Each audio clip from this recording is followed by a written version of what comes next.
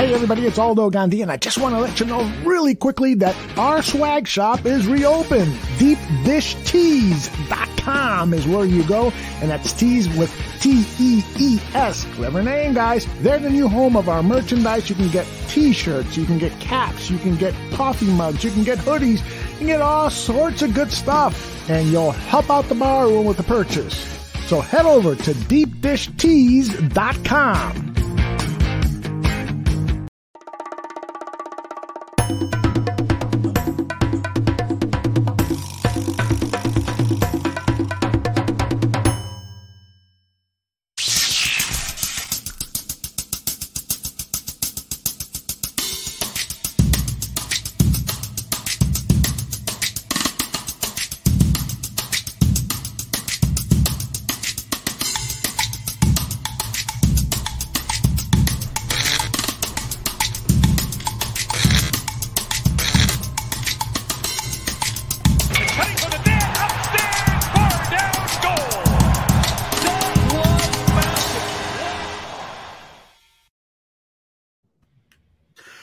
What's up and welcome back to Bar Down Talking Hockey, episode number 39, presented by the Barroom Network. My name is Vinny Parisi, and I'm dressed like Santa Claus playing hockey. And this right here, this is Joey Parisi, and he made 40 cheesecakes in the last 28 hours. And right above him is Frankie Mueller, and he looks like he's flying in the clouds. Bros, how we doing? Good, very good. I like the all-white background, Frank. Vin, I love the sweater. You want to go ahead and show the fans that thing? Yeah. So it's a Santa Claus hockey sweater. It's got the belt, little white, little red on the back. It's number 25 because Christmas is on the 25th, and it says Saint Nick. So it's a pretty dope sweater. If I do say so myself, I enjoy wearing it around the holiday season. It's actually a light purple, but it looks white on camera. You tell me that's light purple? I thought he was talking about my jersey, and I was about to ask him if he's literally colorblind. Yeah, I mean, what's up, Scott? How you doing? Yes, with great power comes great responsibility. We're definitely going to get into that. I love what Aldo did with the hockey background here. Let's give a shout out to him for the Merry Christmas, Happy New Year, get some snowflake action. Excellent job. Yeah, oh yeah. When you mix hockey with the holidays, or sports in general with the holidays, I always appreciate the graphics that like Fox, NBC, and all that do around the holidays. So I was watching Colin Cowherd yesterday, and he does the herd hierarchy, where he ranks the top 10 NFL teams according to him each week, every Tuesday. And instead of like the traditional like Colin Cowherd background where each team's logo comes once he announces it, it was like this sick like silhouette of trees with snowflakes falling. I actually thought it was really cool. Yeah, that sounds pretty cool. Frank, how you doing, man? I'm doing great. I'm up in the clouds right now. I'm 30,000 feet above the ground. Yeah. So, is that how tall clouds are? About 30,000 feet? There's some. Like when we were on the plane. You've been in an airplane? You go through clouds, and then when you get through the first set of clouds, there's like clouds above the clouds. So, like, the cloud you see is, like, not the tallest clouds there are. You have to go through, like, multiple sets of clouds to get, like, fully above. Yeah, is that what they mean by, like, cloud 9? Is there 9 layers of clouds? No. That's just what stoners say when they get really, really high. No, it is. So like, clouds are typically, like you're saying, some clouds, like 1 mile. The highest they go is, like, approximately 9 miles. And then the airplanes fly above that. So that's, like, how many feet? The saying definitely comes from somewhere. Yeah, so cloud 9. That's the highest clouds go, and it's around 47,000 feet, Frank. That's crazy. What about 30,000? You bust through the first set of clouds. 30,000 is right around where like hot air balloons are. So yeah. It's funny. I normally come into this show like ready with a random ass topic, and I had nothing today. I didn't even think about it. I was just ready to dive into this loaded show with hockey, pop culture, and Christmas. That I didn't even remember to like come up with like the pre-period talking, but here we are talking about clouds, which just shows about, what type of clowns we are talking about clouds. What's your favorite kind of cloud? I appreciate a good cumulus cloud. That's like the only one I know, I think. You took mine. Well, cumulus clouds are like, I'm learning so much over here. Like there's cumulus, cumula. Isn't there one that's like starts with a B? Like It's real small. Braiding orbiter. Maybe, I don't know. Braiding. I love a good thunderstorm too. I have always appreciated a good thunderstorm. We don't get them that much this time of year, but I'm sure a couple snowstorms will be in our way not long after Christmas. We all want a white Christmas and then to never see snow again until the following Christmas season, and we're going to get the exact opposite. There's been like a couple flurries here and there, and then as soon as Christmas is over, we're going to just get buried. That's just the way it goes. Some snow on Christmas, just a little bit. Yeah, there's not going to be this year, I don't think. Yeah, no, there wasn't last year. It was like 50 degrees last year, and I think we broke a record. I was seeing on the news yesterday. I'm pretty sure we broke a record for the longest it's been without accumulating snow. December 20th was like the last record set in 2016 or something like that, 2012. Yeah, it's crazy right now. And there's no accumulated snow, and we're past December 20th. Yeah, last year on my birthday, which is December 9th for those who don't know, I ate lunch outside. And then this year it was freezing on my birthday, but a week later it was 60 again. So weather's weird, man. But we like weather here on this podcast. Yeah. Next time, so the name for the clouds, it said on the bottom, I don't know if you saw that the cumulus clouds are like the fluffy ones. The name of the cloud when you say you're on cloud 9 is called Anvil Cloud. So instead of saying you're on cloud 9, be like, I'm above the Anvil Cloud. That's what I'm going to start saying. Start saying it. You'll sound really smart, and everyone will know exactly what you're talking about. Yeah, or they'll look at you like you got 3 heads and be like, what the hell is he talking about? He's used to that. So, you know what sport isn't affected by weather? Hockey, which we are going to talk about. Frankie was going through all the sports. Well, there's a lot. Period number 1. Welcome to period number 1, where we're going to talk about hockey because this is a hockey show, and this is going to be the only show in 2020. This is our 39th show, and it's our second to last show in 2020. Or 2021, I meant to say. You all know what year it is. I don't need to tell you. It's the second to last show in 2021, and I have a feeling this will be the one we talk about hockey the least. But we still got to get it done. It's our favorite sport. We all love hockey. I went to a sports store the other day doing some Christmas shopping. Everyone goes to the baseball, and I love baseball.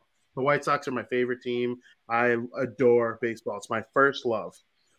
But I went straight to the hockey gear. I got to look at the Connor McDavid jerseys. There was an old school Patrick Laine Jets jersey. He's on the Blue Jackets now. So, just all the different type of stuff that, you would want to see as a hockey fan. That's where I start poking my nose all the time. They even had Jonathan Toews and Duncan Keith Team Canada jerseys. So those are really, really cool. But hockey's not the funnest place right now. There is COVID-19 all over the place. This variant sucks ass. People are arguing over vaccines, masks, whatever. I don't give a shit about your opinion. I just want to watch hockey. And of course, there has been an official pause. There was many, many games getting canceled. And now the league is on full pause leading into the Christmas break. All the games that have been canceled will be made up over the next couple months. We'll talk about when I think they're going to get made up in a couple minutes here. But guys, don't you think this just really sucks leading into the holidays? Because I love nothing more than a Festivus. For those who don't know, Festivus is December 23rd. Shout out Seinfeld. I love watching games leading up to Christmas and then having your nice little break on Christmas Eve, Christmas Day, and Boxing Day. But we're not going to have that this year. There's no more hockey till the 28th, tentatively, and it sucks. Joe, I'll start with you. Yeah, it does suck. We're so used to watching those games, especially like you said, the 23rd, and then lately they've had 24th, 25th, and 26th off. So it's not going to be much of a difference there. But leading up to it is definitely weird. The last time the Bruins played was 6 days ago, almost a week ago to the day, and it sucks because even leading up to that game, they were affected by COVID and all that. So, I'd rather them, figure it out and everyone be healthy, obviously, but it just sucks that, I guess from a selfish point of view, I don't get to watch my hockey. So that sucks, but it's for the better as of right now. Frank, on you. Yeah, I think right now it is weird because I haven't seen the Hawks play in a while. They were supposed to play today, I'm pretty sure, or yesterday. Yesterday, and then again tomorrow. And then they were supposed to play the Panthers a few days ago, and I don't get to watch that. But I think taking an earlier break is definitely going to help contain the spread of COVID in the NHL. They were going on break anyway, so going on it a few days earlier is probably the right thing to do. And I honestly think that these extra couple days will help in the long run to get these games played back on track. I do think the NHL is one of the most affected leagues in sports at this moment. I don't know if that has to do with the Canadian teams in there too, and so much traveling to like out of the country. Because I know Adam Silver came out today or yesterday, I forgot, and he said that he doesn't plan on any postponements or pauses on the NBA season. Games are being postponed, but he doesn't plan on pausing it because of what's going on, because it's not being as affected as other leagues are.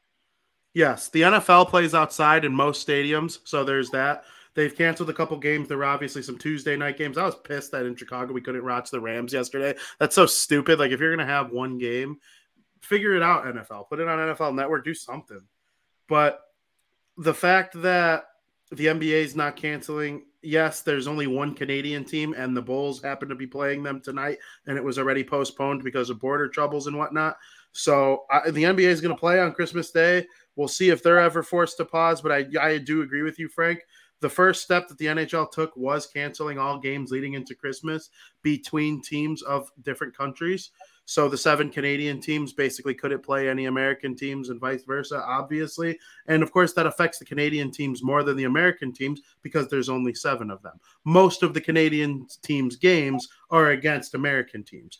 Most of American teams' games are also against American teams, so they were affected a little bit less. But hopefully once they're able to resume on Monday and get some of these guys who were in protocol, like Joey said, the Bruins were affected by it probably. I think they were the second most affected team of any team in the NHL, only behind the Carolina Hurricanes, who were like dressing 9 forwards at one point. It's just absolute redonkulous. But, you know, the Bruins are right there, and then they finally started getting their games canceled against the Habs. I think them being a Canadian team really helped push it over the edge, of course. But, you know, even the Devils missing guys like Nico Hischier and Graves and, you know, just some of their best players and being forced to play, they're already in a rut. They already stink without those guys being gone. So you take those guys out, and then what really happens, you really start to see how, you know, you start to really notice how good some of these guys are too when they're missing, because they're always better than the replacement level players. So it really sucks. And of course, the big news to come out of the new COVID variant in terms of the hockey world. Before I say it, can either of you off the top of your head say the new COVID variant? Omicron. I struggle with it. It's like Omicron. Why the fuck couldn't they just call it Gamma or something? Like, they went Delta and then they go with Omicron. Like, fucking just Cron or Con? I don't know. Keep going with the Greek alphabet the right way, like normal people. It shouldn't be easier to read Yu-Gi-Oh cards than COVID variants. I'm just telling you, man. I'm just telling you. So, of course, the big news, the National Hockey League has decided to pull out of the 2022 Beijing Winter Olympic Games. And I almost combined the words winter and Olympic for Wimpic, which is kind of funny. Joey makes a couple Wimpic faces every now and then. The Olympic Games will not be participated by NHL players. Guys, this sucks ass. Me and Joey were about to have some heated battles, and I agree with Aldo calling it the pain in the ass virus. I couldn't agree more. This shit sucks ass. I hate it. And I have never hated anything more, I don't think, because it cost almost a full baseball season. It's ruining the NHL. It's making things just the only sport it hasn't affected that much. Like, I know the Broncos played that game last year where a wide receiver was the quarterback, but like other than that, in a couple can't like it just sucks for hockey and baseball, especially, and the NBA too. You know what else it fucked up is fantasy hockey and fantasy sports, and I'm pissed. Fantasy baseball was no fun. Fantasy hockey is no fun right now. Yeah, I suck, and yeah, the teams that are in first place are probably going to say I'm just saying that because I'm doing bad. But you are. It's hard to climb an uphill battle when now I have to deal with half my team has COVID. Yeah, like last week. I mean, you started 4-6 before anyone tested positive, but that's a story for another day. The NHL Olympic break is now just an Olympic break, guys. Joe, me and you were going to rip on each other. Switzerland was going to whoop the Czech Republic's ass. Now I can't see how. Now I think the Czech would win without NHL players. I don't understand how you make that makes you flip. That's how you know you're just backtracking out of this, because how does NHL players not going make you flip when the Swiss are having more players who aren't NHL players go? The Czech That's Republic, just not true. It is true. There's way more Czech Republic players in the NHL than there are Swiss. Way more. Well, I think the check is deeper of non-NHL players. Okay, you got me on that. I disagree. I don't know. Yeah, well, we're not debating here who we think would win. Non-NHL players and deeper at NHL players. How do you argue that? We'll talk about that when the Olympics actually come, because we're going to talk. Do you plan on talking about the Olympics without NHL players? Yes, still? it is. Yeah, absolutely. There's even big world news going on right now. I just saw earlier they named. We'll get to it. We'll get to it. Canada captains and all that. Oh, we'll get to that in shot or no shot. Trust me. I'm just curious, like your overall reactions. Are you sad the Olympics aren't going to have NHL players? Are you kind of happy for the sake of your team? Is it a bit of mixed emotions like it is for me? Because for me, it's like, okay, I want the Devils and every player in the NHL to be healthy, and I want the NHL to succeed first and foremost. And if going to the Olympics causes Sidney Crosby to be stuck there for 14 days, or Connor McDavid gets a Hart Trophy cost from him because he has to stay in China because he tested positive on the second to last day of the Olympics, it just seems like for the betterment of the NHL, it is a good thing, but it also sucks. Two things can be true. Frank, you first. Well, I do believe that, first off, before I get to the Olympics, the NHL will play before the end of the month. I do believe that. And I think that this break and them not going to the Olympics. So first of all, like I said, I wholeheartedly think they'll play December 28th. I don't think anything will get postponed further than that. I think that this little bit more than a week will be fine. So that leads into them not going to the Olympics. I think them not going to the Olympics is a blessing in disguise, just because now you're going to have all these games to make up. And when would you have the time to make those games up if they went to the Olympics? It's like a 3-week break they'd be going. That is perfect amount of time to make up any games that were missed because of COVID, not even relating to the games that would be missed this past week, because there were games earlier in the season that were postponed or whatever. So that's perfect opportunity to make it up. And you don't know down the line if there'll be more games that they'll have to make up too. So that stretch in February, I think the NHL is going to use that. It sucks because I want to watch Patrick Kane participate in the Olympics. And I know, Vin, we discussed last night, is 38-year-old Patrick Kane or 37-year-old Patrick Kane, will he make the next Winter Olympics after this? I don't know. So, some of these great legends in hockey right now, we might not see them ever get to participate in another Winter Olympics again, which kind of sucks. But for the sake of our teams getting healthy again, I think this little break will do it. So them not going to the Olympics is not that big of a deal for me. We'll still see hockey in the Olympics. We'll still get to watch hockey in the Olympics. That's not going to change. There just won't be NHL players. So I'm okay with it. I agree with you. I can already confirm that a bunch of the Devils games that have been canceled already will be made up between February 2nd and 29th as a result of the no longer participating in the Olympics. So that is something that's going to happen. They are going to use that time to reschedule all these games, and it is better for the league as a whole, Joe. Yeah, Frankie pretty much said everything that I wanted to touch on. So, I mean, excellent job, Frank. I'll just go ahead and speak more about how sad I am that I'm not going to be able to see Patrice Bergeron, Brad Marchand, David Pastrnak, maybe Tuukka Rask. I have a feeling he's going to sign before the Olympics even start. So he will be an NHL player. So most likely he won't go unless he waits because he wants to go. But he's 34 right now. 38-year-old Tuukka Rask probably doesn't make a Team Finland. Patrice Bergeron at 40 won't make it. So like this was my last chance to see those guys who have been so impactful for their teams. I'll probably still see David Pastrnak again in my life, but some of my favorite players, it's going to be sad to never see them play for their countries again, because it does create a new rooting interest. Like, why the hell is this little Italian American kid wearing a Finland jersey to high school? That was me back when the last time they played an international play, because it makes you root for these countries because those are my favorite players playing for them. So it's sad that that's not going to happen, but good for our teams at home, I guess. And you have noticed that the players who have come out and spoken about it, Crosby, Kane, Bergeron, these are all guys in their early 30s, mid-30s, knowing that probably Crosby might, Kane might, but like 40-year-old Patrice Bergeron's not making Team Canada. That's just not going to happen. There's Connor McDavid. There's Nathan McKinnon. There's, all these upcoming young players. Even Shane Wright might be like Olympic ready by the time 2022 or 2026 comes around, whatever year. And I agree with you. It sucks for like those people who are on the older side. But like you said, we will see Nathan McKinnon. We will see Connor McDavid. Those guys will be back participating in the Olympics. But, Frank and Joe, I got to ask you, starting with Frank, who do you think this hurts the most in terms of hockey country? Because I think there's a clear answer. Well, are you just talking about the country specific or the players? The country specific. Just the country? Yep. Well, then I'd have to go with Canada, just because they have the biggest restrictions. And it's not just like I said earlier, it's not just in the NHL. The Bulls game was postponed tonight because the Raptors were coming from Toronto here. And not any other basketball games were postponed tonight. The NBA's got a full slate of games tonight, but it's because the Toronto Raptors were coming to town. Toronto can't even participate in basketball. Look at all the Canadian teams, too. Like, when all these things are lifted, they still might have restrictions just because their rules are so different there. Yeah, I think you got my question a little mixed up. I agree with everything you just said. What I meant to ask was, what country is hurt the most by NHL players not going in terms of their chance to win? I was asking, the players like the country or like the country? Yeah, I thought you meant the individual players themselves. Like, no. So there's only one right answer here. I think it's got to be Canada. I still think it's Canada. I still agree. I agree. Canada? Yeah.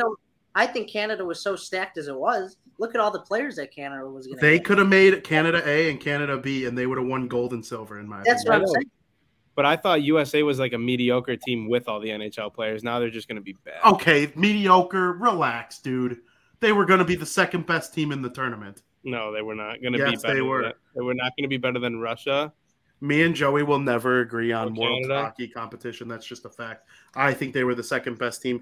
Dude, with Matthews and Eichel are like your top two centers. Like, you're competing with any country in the world except Canada. I disagree. All right, well, that's a story for another day. So Joey thinks it's Team USA. I do think it's Team USA. All right, well, I think it's Canada because I think Canada has no chance if there are no NHL players. I think the USA has a fighting chance. They have collegiate players. The junior players are not going to go to the Olympics. College players would. And that's where I think the U.S. has the advantage over Canada without the NHL. Canada is going to probably be pretty bad without, Do you think they place a medal? No, absolutely not. I think Russia, it's going to be European run for sure. European run for sure. I do think they're all better than Team USA. I just think USA is better than Canada. Like, think about the Olympics last time. Like, Brian Giunta was the captain, still a pretty good player back then. They had players like Donato and Greenway and, I don't think McAvoy was eligible yet. But there was just some good college players that were playing in that tournament that, are also going to be able to this year. Someone like Luke Hughes might make Team USA. Shane Wright isn't going to play for Canada. Lafreniere's already in the NHL. So, like, all their top prospects can't play, and the Team USA guys might. And same thing with someone like Finland. There are so many good Finnish players at the top of this upcoming draft. Haven't memorized their names fully yet. I'm still in NHL mode, but once the World Juniors come through, I'll start learning all these guys' names and getting prepared for the draft. But, Joey's right. It's going to be pretty European stacked. But I must ask each of you, what player, or give me 2 or 3 players, do you feel the most sorry for in terms of this whole thing? I'll start. And there's one player that I feel bad for, because I feel like this guy wants a gold medal just on his resume, and he's probably we're going to say the same person. Probably never going to get it. He's always been super passionate about playing. We're going to say the same person. He's a sure shot Hall of Famer. He could have never played international play a day in his life, and he still would be a sure shot Hall of Famer. He's the best goal scorer to ever play the game of hockey, and that's Alexander Ovechkin. I feel sorry for him. We did not say the same person. He really, I'm shocked, because he is so passionate about his Russian pride, playing for Russia. He loves it, and he's never won a gold medal, so I'm sure that's something he really wanted to get one last shot at, because next time the Olympics roll around, I don't know if old man Ovi is going to be around he'll be around, but I don't know if he'll be the Ovi he is right now. I certainly agree with you that I feel sorry for him. That's just not who I was thinking first and foremost. I think Russia had no chance if the NHL went. I think they're like the 5th or 6th best team. So, like, the guy I was thinking of, I legitimately think would have won gold had the NHL players probably what going. I'm thinking. The person I feel the most sorry for out of all this is Steven Stamkos. Steven Stamkos is one of the very best players in the world. He's an underrated player now. Nobody talks about Stamkos with like the Crosbys, the Malkins, the Canes, the Taves of the last 10 years, even though he's right there. He's got over 400 goals. He's barely 30. But the next time making Team Canada so hard, being a really good 34-year-old, if you're Canadian, is almost a lock to not make Team Canada. Like, I think of someone, a good example. Well, Joe Pavelski's American, but like the fact that he probably may or may not make Team USA, he might this year if they were going. But like John Tavares, is he a lock to make Canada? No. So like Steven Stamkos, he never got an Olympic gold medal. The one year he really had a chance, he broke his leg and never made it to the Olympics, and they had to replace him with Marty St. Louis. So for me, Steven Stamkos is the guy that I feel the most sorry for out of everyone, because I believe he would have made it, and I believe he would have finally added a gold medal to his Hall of Fame resume. Yeah, and he wasn't going into this year. I agree that he would have made it Team Canada, but going into this year, it wasn't a sure shot that he'd make it. He's dealt with a lot of injuries, but he's having an incredible year. He had a power play goal yesterday in the only game that took place. So I agree with you. Steven Stamkos definitely missed out. But what I wanted to say about Ovi, I don't necessarily think Russia would have won gold medal. I think it was Canada's to lose. I think we all agree on that. But Russia, I feel like, would have had a good chance. I think this would have been one of the better Russian teams, the Olympic athletes from Russia, not Team Russia, with Vasilevsky in the prime of his career, Artemi Panarin, and Alex Ovechkin literally having a career year in the oldest year. Like, this dude's leading the NHL in points, or he was at one point. I don't know if he still is, as, a 36-year-old, which is just insane. So I feel bad for him because he was very passionate. Remember, he threatened that he was still going to go to the Olympics last time it was around, and he was just going to deal with the fine and discipline from the Washington Capitals. He ended up not. And they won the cup. Yeah, so I feel bad for him because now here it comes again. Ovi can't play. Frank, who do you got? Yeah, I'm just going to – it's like a cop-out answer, but it's true. I kind of feel bad for McDavid. Just because this was going to be his first ever Olympics. Because when he was drafted, he was in the 2015 NHL entry draft. That's the year he was drafted. And the NHL hasn't been back in the Olympics since 2014. So this was McDavid's first chance. And playing for your country is so prideful. And I know McDavid's heart. And he loves Canada. He loves playing for the Oilers. And just to be able to represent your team. I mean, it's been a long time coming. It's hard to believe he's been in the NHL for almost 7 years. I mean, I remember when he was drafted. I remember where I was when he was drafted.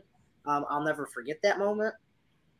So just the fact that he had the one chance, this was his chance to play. And now the next time he'll get the chance to play, he'll be 11 years older of when he was first drafted. That's a big difference. I mean, he wants to play in these national games as much as he can. He wants a gold medal. He wants a Stanley Cup. He wants to accumulate those things before age becomes a factor. Now, of course, we're going to see McDavid play. I mean, he's so young, and there'll be many opportunities more. But you don't know what happens down the line. Weird freak things happen. So, you just want to get that. I wholeheartedly believe they would have won gold for sure. So the only team I could see giving them a chance was Team USA. I was so high on Team USA. If you guys look at what Team USA's roster would have been, Pacioretty, freaking Pavelski are having great years. Patrick Kane, those are the veterans. Then you got Eichel, McDavid, Hellebuck, McAvoy, Fox. I mean, the Hughes brothers, the Kachuk brothers. The Team USA would have been stacked. I think they would have given Canada a run. I ultimately think Canada would have won. But, man, I'm so disappointed from a Team USA point of view. They're my number 2 team that I think it hurt the most because, like Joey said, it's going to be European ran from there. But, man, this sucks. And I agree with all 3 of our answers. And, Frank, you make a good point, and Joey brought it up too. Think about, Tyler Seguin and Jamie Benn. Tyler Seguin and Jamie Benn were locks to make the Olympic team in 2018. They were 2 of the 20 best players in the entire National Hockey League. And now Segs and Ben, they've kind of dealt with a couple injuries, a little bit of inconsistencies. Now they're not even the first and second best player on their team anymore. They're probably the 5th or 6th best players on their team. And they're still good. Tyler Seguin, he scores every now and then. Jamie Benn's always making plays. He's hard to play against, but they're not the 100-point guys that they once were. And so that can happen to Stamkos.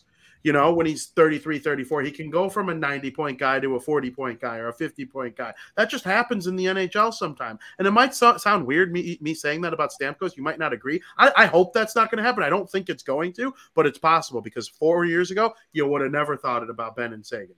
So, you know, times change. Things move quickly. The league right now is going to look so different than it does 4 years from now.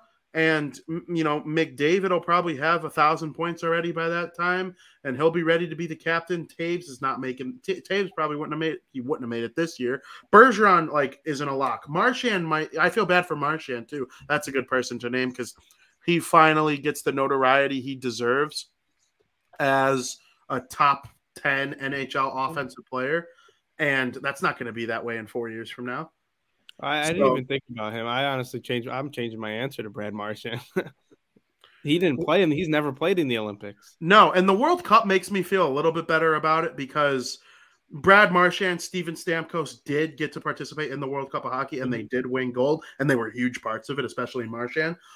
And I did hear the NHL, there are rumors that they are going to bring back the NHL Players Association is going to push hard for the World Cup of Hockey in the next CBA because the players really want to make up for missing this Olympic. I think it was like, this isn't confirmed, but in my opinion, it wouldn't shock me if there was like a handshake agreement that will happen. Like, hey, guys, COVID, this shit fucking sucks.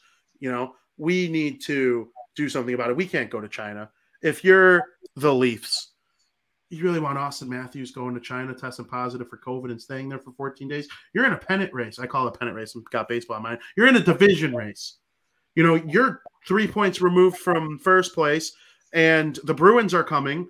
The Tampa Bay Lightning and the Florida Panthers are right there with you within 4 points. The Red Wings are having a really good year so far. Nobody's safe in the NHL. Look, the Oilers went on like a 3-game losing streak, and now they're only in a playoff spot by 1 point. Imagine if they lose McDavid or Draisaitl playing for Germany or Canada. Like, I understand why the NHL pulled out, and I'm sure the players do too, and that's why I do think ultimately the World Cup of Hockey will return. Jets goalie Connor Hellebuyck says the league is overreacting. Do you agree? I don't agree. I think the league is doing what, you know, because isn't this decision based or agreed upon by the league and the NHL Players Association? Yes, they came to an agreement. Yeah, so I don't think there's any overreacting. It's just doing what's best for their clubs, which is ultimately what makes them the money and keeps the fans interested. So yeah, Connor Hellebuyck needs to take it up with his own people because the NHL Players Association was in agreement with the National Hockey League on this matter, and I don't think it's like a COVID thing necessarily. Like this new variant, a lot of people are asymptomatic. You can have your opinion. I don't care about your COVID opinion. I really don't, anyone. And I don't even care about my own COVID opinion. So like, it's not even about that. It's about the NHL protecting its business, protecting its plans, protecting its brand. They don't want their players, regardless of what you think of rules are rules. There are people that think that marijuana should be legal in all 50 states, right? Well, guess what? It's not in some. So if you do it, you're going to get in trouble. The same thing with like anything else. There are things that are legal. We could debate whether or not you think it's a good rule or not, but the rule is the rule. If they tested positive, they would have to stay, and no team wants it. And anybody who can't understand with that, I just don't understand. Like if you're Connor Hellebuyck, right? You're the Winnipeg Wets, and your club is like really in the playoff race. The Jets are a bubble team. They're the definition of a bubble team right now. If they lose Hellebuyck, teams like Dallas, Nashville, Vegas, they're going to mop the floor with them. You know, Winnipeg's a good team. They got good forwards, a couple good defensemen, but like Hellebuyck is the star of that team. And if they didn't have him, they'd go nowhere. So I don't understand what he's talking about, to be honest. And it's not like that it's going to be another instance where they cancel the whole season. No. That's not what's happening here. And I don't want people who like don't follow the NHL that much. They're only taking like a 2 to 3 day extra break. It's like not that big of a deal if they have to take a couple days off. Like people shouldn't be overreacting. Like I think Hellebuyck's overreacting about people overreacting because they were going on break anyway. It's not like they're saying, yeah, we're going to resume in February. They plan tentatively to resume on December 28th. So I don't get what the big deal is. I don't, it's not a big deal. I don't think they're overreacting. I think they're doing the smart thing. Absolutely. I agree. So we already kind of went over that the fact that they're probably going to use that COVID break to make up for NHL games. As long as there's hockey during those 3 weeks, I'll be cool with it. The NHL is not going make up those Devils games, make up those Bruins games. The Hawks got a couple to make up now. So, speaking of those 3 teams, I wanted to do a quick roundtable. There's not much to talk about. For me, we're going to go through each of our 3 favorite teams. Do you think the Devils are good? No. They're my team. They're the one I'm doing my roundtable on. They were missing Hischier, Graves, Subban, Jaros, all these players that help them win, or at least help them stay competitive because they don't do much winning anymore. Those guys were out for a couple of weeks. You heard me scream. You can check out the last episode on me truly screaming about it. Or was it 2 episodes ago now? I'm going to post that clip over the holiday break. It's definitely a good one. They're just bad. They're a bad team. They lose basically every game they play lately. I do think this pause is good for them because they are going to get Hischier back. Hischier and Graves skated in their most recent practice before things got shut down for the holidays. So I think they'll come back and play on Tuesday and hopefully end the skid and maybe turn the tables. But for me, I'm not canceling the season yet. They're only 7 points out. It's certainly not impossible. I am starting to look towards the draft and the World Juniors and what Devils players are going. We're going to see Alexander Holtz. We're going to see Shakir Mohammadulin. Luke Hughes is playing for Team USA. So that's kind of where I'm at on the Devils. And so, Frank, Chicago Blackhawks.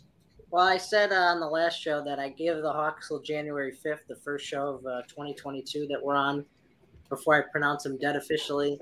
I got to kind of extend that at least a week or two just because of all the postponements that's been happening. Still 10 points out just like they were last show. Yeah, so, nothing's really changed. They missed the 2 games, 2 or 3, I don't know. I don't know if there was one after. Frankie's like, I bought an extra week of being able to put the X on.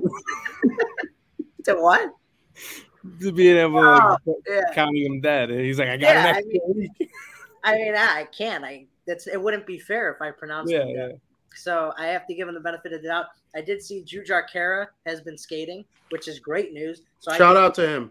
Yeah, I'm very happy to see him back on his feet. I'm you have no idea. I really like this guy a lot. I think he brings great energy to the lineup. So I think this will also help maybe a little bit. It's not like, he was going to come back right away anyway, but it gives the team time to rest. They need the rest, as you could tell in the standings. So I just think this pause is going to help them. Like you said, they would help the Devils. You think it's going to help the Devils? Get some players healthy, get players' legs a little bit of a rest, get their mindsets fresh, enjoy time with their family, and hopefully the next time we talk, not now, but the first time we talk in the new year, I could talk a little more highly of them. Maybe they'll get their shit together. They've played better. You know my thoughts on them. They have to be playing better than better in order to get back in the playoff race. Mm-hmm. Joe, Boston Bruins. Yeah, this has been one of the most frustrating seasons to watch the Bruins. And yeah, COVID has a lot to do with it, but they're a good hockey team. I stand by that have just, not necessarily shown it. The games played haven't been there. If you've been listening to this show week after week, you hear me bitch and complain about the games played that the Bruins are lacking. They have 26 games played. Meanwhile, a lot of other teams are sitting at 30, 31, 29. And then you look at this COVID outbreak. Well, first of all, I'll start by saying the Bruins were finally starting to play good. Brad Marchand gets suspended. Okay, they actually played kind of okay without him. But then he gets COVID, and they lose 2 games. A lot of other guys, Bergeron got COVID, Jeremy Swayman got COVID. They lose 2 games in a row, and then the NHL goes on pause. So for me, I was actually happy when the Bruins postponed until after Christmas because that meant, okay, next time I watch this team, it's not going to be so shorthanded. They're not going to only be able to dress 11 forwards and 6 defensemen and not have their number 1 goaltender. So I was actually happy, obviously assuming everyone is safe and healthy at the end of all this. But the 2 teams that you guys just talked about, the Hawks and the Devils, are going to miss 2 games during this PPD postponement of games due to COVID. The Bruins are going to miss 5. So a team that already has so little games played is going to have to make up another 5 games at some point in the season. This is going to be the most stressful April, March. I could see them being one of the teams like last year's Vancouver and Calgary who are playing regular season games when the playoffs start. I don't know how they're going to figure this out, but the Bruins are going to be very behind on games played. There's a 3-week break with nothing. They'll get it done. There's going to be a lot of two games in 3 days, game after your game day off, game day off. It's going to be a lot of that, which is not anything to work around. I think it'll help the Bruins. I hope, because I truly believe they're going to get it. They're going to get in a rhythm. They're going to sign Rask and Krejci after the Olympics are over, and they're going to get in a rhythm and play 40 games in 60 days, and they're just going to be sick going into the playoffs as long as they stay healthy. I truly believe that. Think about it. The Bruins are basically as if they've played no games this season right now. They're as rested as if they've played no games. I truly believe that. And it's going to be like they're playing a 56-game schedule while the rest of the league is not. And like last year. They have a winning record. Like, I've seen glimpses of this team just being like unbeatable. So when they're playing to their system, when everyone's healthy, like they look unbeatable. It's just the consistency hasn't had a chance to be there because they have one game in a week. They're 3 points out of a playoff spot, but they have 5 games in hand on the Detroit Red Wings, who hold the final spot, and they have 2 games in hand over the Columbus Blue Jackets, who are 1 point behind them, and they're the only team below the playoff line that has a positive goal differential. They're better than the Red Wings. I think the Red Wings are really good. The Red Wings are exactly what I told you they were going to be on our last show before the season started when we did our preview of the Atlantic Division. And so I'm very proud of the Red Wings. I'm very proud of my prognostics of the Red Wings going into the season. They're exactly the team I thought they'd be. Negative goal differential, get killed some games, kill other teams other games. Seider, Raymond, Zadina, Larkin, these guys are all good, and they're going to show they're good, but they're a year shy. The Bruins are going to catch them and go way up. Like, I don't know if they're going to catch Florida, Toronto, or Tampa Bay, because while the Bruins are trying to make up games, those 3 teams are going to continue to win. I do believe that. And, you know, the Bruins just might have to settle for a wild card this year because of circumstance. But, I mean, that doesn't mean anything that they're bad. They're going to be a 600 winning percentage team. And out of our 3 teams, they have the best chance of representing this podcast deep in the postseason. Yeah, and those 3 teams are going to be hard to catch. But keep in mind there's a lot of games to be played against those teams. So if the Bruins are able to take care of business against some of those top division rivals, like, you never know. I'm not counting that out. If I were the Bruins, I would want to come in the second wild card spot. I would want to get myself in the metropolitan side of the playoffs. I think the Bruins can blow through the Hurricanes, Capitals, and Rangers. I just do. The Capitals, to me, are very good. I'm an Alexander Ovechkin fan. I'm a Nicholas Backstrom fan. TJ Oshie's missed a couple games. But I think the Bruins could beat them in a 7-game series. I know they could beat the New York Rangers in a 7-game series. And the Carolina Hurricanes, to me, are the best team in the Metro. I'd worry more about Pitt than any of them because they have the best coach in the league and a top 5 player, and Malkin hasn't even returned yet. So out of the metropolitan teams, that's the team I would worry about the most. But I think the Bruins, their best bet, I think, would be to somehow figure out a way to get in the metropolitan division. That could end up being the first wild card team too, because Carolina is only 1 point behind the Lightning with a game in hand. So yeah, I mean, as long as the Bruins get in, I think they'll be fine. From what I've seen, though, with these with those Metro teams, they match up pretty well against all the teams except the one that you think that they'll be easily, and that's the New York Rangers. They, for some reason, struggle in that building. I don't know why, but they lately just can't beat the New York Rangers. They've proven they can beat the Carolina Hurricanes, no matter how good of a season the Hurricanes have. Come playoff time, the Hurricanes can't win a game.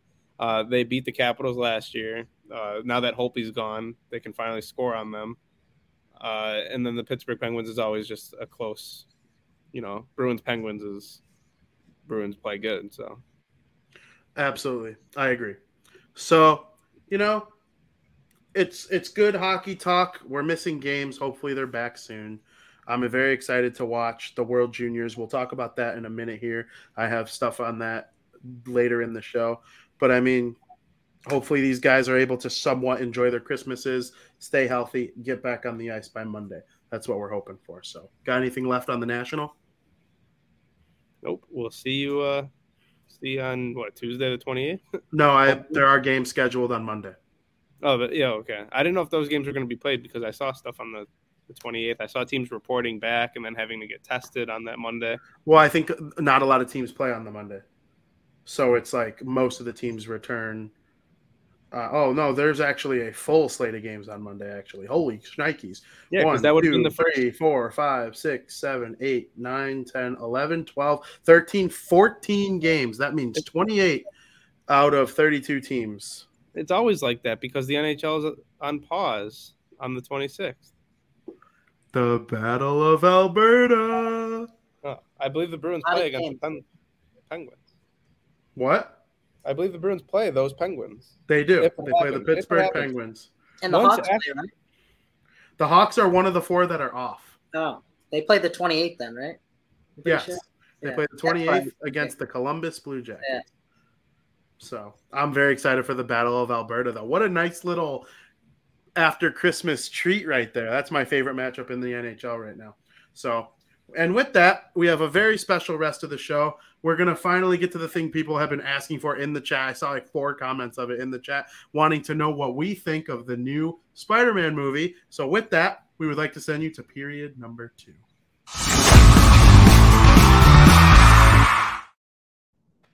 Guys, I'm sick of talking about COVID. Sick of talking about how the NHL is affected by COVID. I want to talk about Spider-Man because Spider-Man is better than COVID. So, guys, we all saw the movie. We saw it together on Thursday night. I honestly think I could not be more happy with the way that things went. And I know I wrote it third, but I want to give our reviews first before we say our rating and where it ranks in the MCU. So I actually wrote out a nice little review on my phone that I would like to read to the crowd. I don't know if either of you have one, but you can give your review off the cuff after I'm done. So here we go. Spider-Man No Way Home is a complicated tale that makes any fan of the franchise smile from beginning to end. It takes knowledge of a 27-movie story to get the full effect, in addition to 5 additional live-action Spider-Man movies that came before it, but it is well worth the reward as a movie fan. Childhood, teenage, and adult memories come crawling out as the movie tickles even the smallest details that would make any fan happy. The directors and actors knew exactly what to do in order to make it perfect for fans of the MCU and Spider-Man in general. It is truly a movie 21 years in the making, and the rewards for anyone who has been there for the entire ride. The journey of this franchise is at a new level thanks to this movie, as it tells a tale like no other before its time, a true masterpiece. I mean, yeah, I think we got to give him some snaps. I want to clap for that. Some legitimate snaps for that spoiler-free review. You got to start doing movie reviews because I was holding my tongue because I was like, what kind of review are you asking for? I'm assuming spoiler-free. Spoiler-free. We got to wait at least a couple months before we talk. That's just my personal opinion on it. So I didn't know what you were going to say when you read it, but I mean, the way that was a perfect review. You literally, like you said, childhood, teenage, and adult years. I still think I'm just a big child in my adult years. I'm never growing up. Yeah, but that was it perfectly. I grew up on those first 3 Spider-Man movies, seeing some of the stuff we saw in the trailer. Like it all plays a part, and it was honestly from beginning to end everything that I wanted in a Marvel movie. My favorite thing about MCU movies is when stuff comes together. A lot came together in this movie. If you haven't seen the second, even Spider-Man with Tom Holland, Far From Home, I wasn't expecting it to, continue right where that left off. So it is honestly just a perfect movie from beginning to end. And Marvel is going to take them a few years, I feel, to top this one. So, yeah, my spoiler-free review is it was great. No. No, I just gotta say, you nailed it, Vin. You kind of inspired me to go be a reviewer now. Yeah, I want to sit down and start writing reviews now on movies. I'm gonna be the next. I want to get a monocle. You're gonna see me on WGN, Beans Movie Critic Review, whatever. It's gonna be something. There you go. Bean spills the beans. Call it that. Yeah. Bean spills the beans reviews. You trust me. I'm gonna start writing reviews now. But I just want to say for Spider-Man No Way Home, it took me on a roller coaster of a ride in such a good way. It was such a great movie.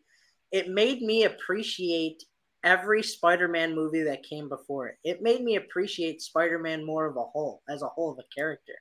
I think that the directors did a great way of juggling the villains that you see in the trailer. They did a great way of including them in the movie.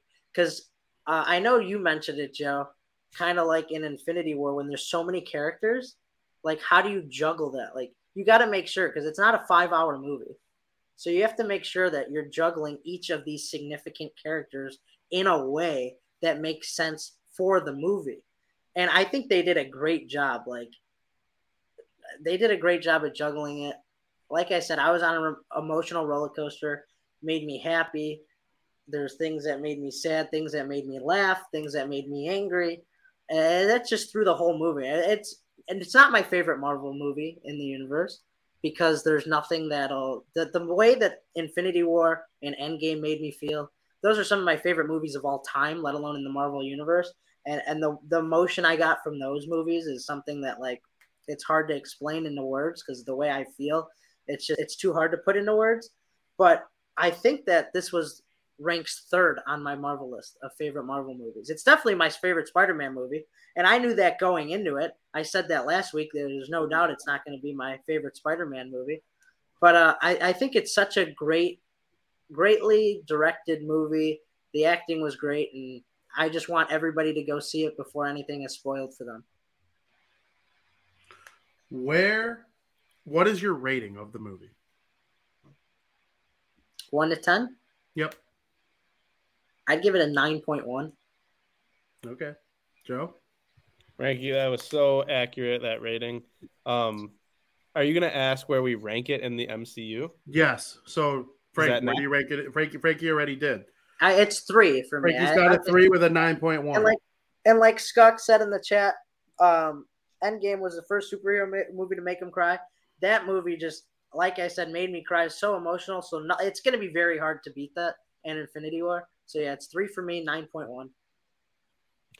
9.1 is very fair. I was actually, before you said it, I was leaning toward a 93, which I think in the movie world, you just give that like a 93 out of 100. Yeah, 9.3 is what I'm going to go at, Frank, 93. It is my favorite movie in the MCU. It did do that, for me, like seeing some of the stuff we saw in this movie. I thought, you see Doctor Strange. Another thing I wanted to say before you asked that, Vin, we see Doctor Strange in the trailer. And one thing I loved about the first Spider-Man Homecoming was, Tony Stark was in it. Iron Man is in that movie.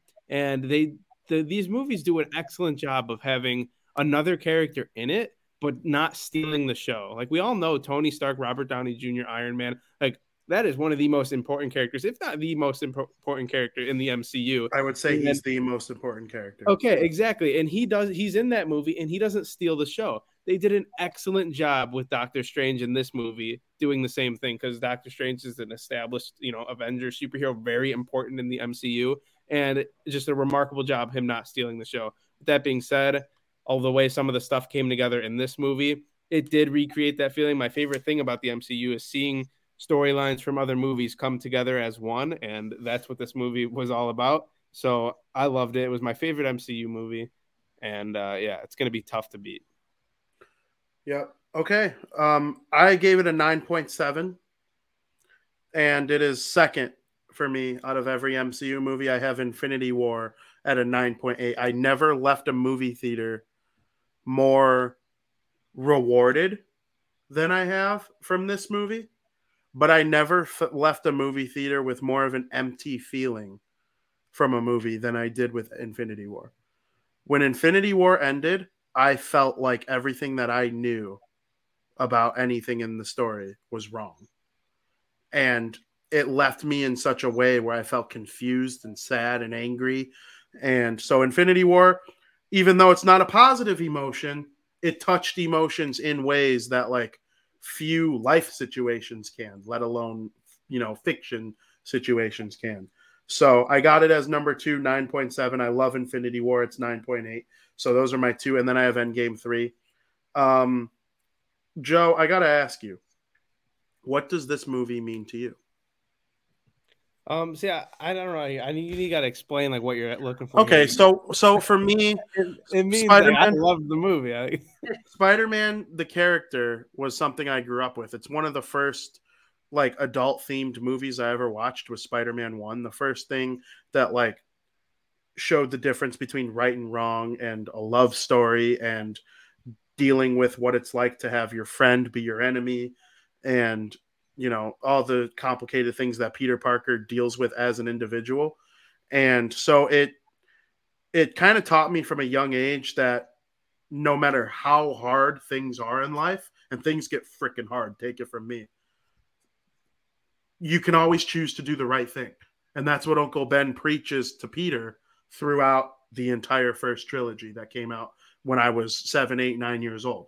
So it means a lot to me from that point of view. No matter what you have in front of you in life, it could suck ass on the highest level, and you could still choose to do the right thing.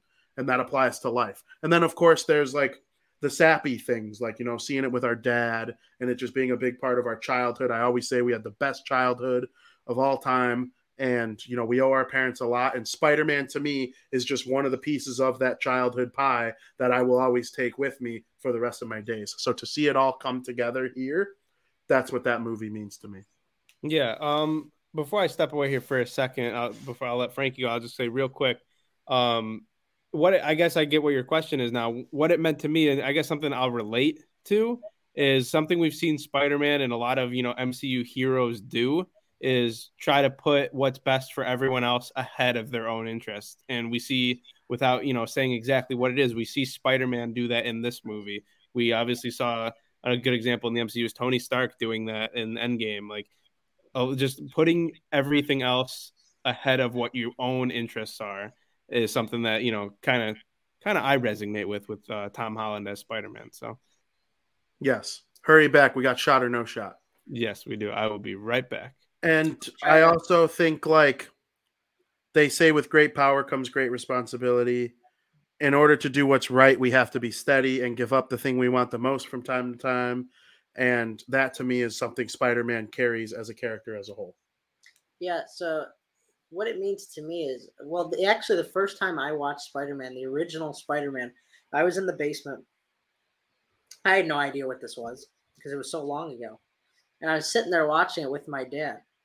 And I'm like, wow, this movie's really good. I really enjoyed the first Spider-Man. It's on my Mount Rushmore Spider-Man movies.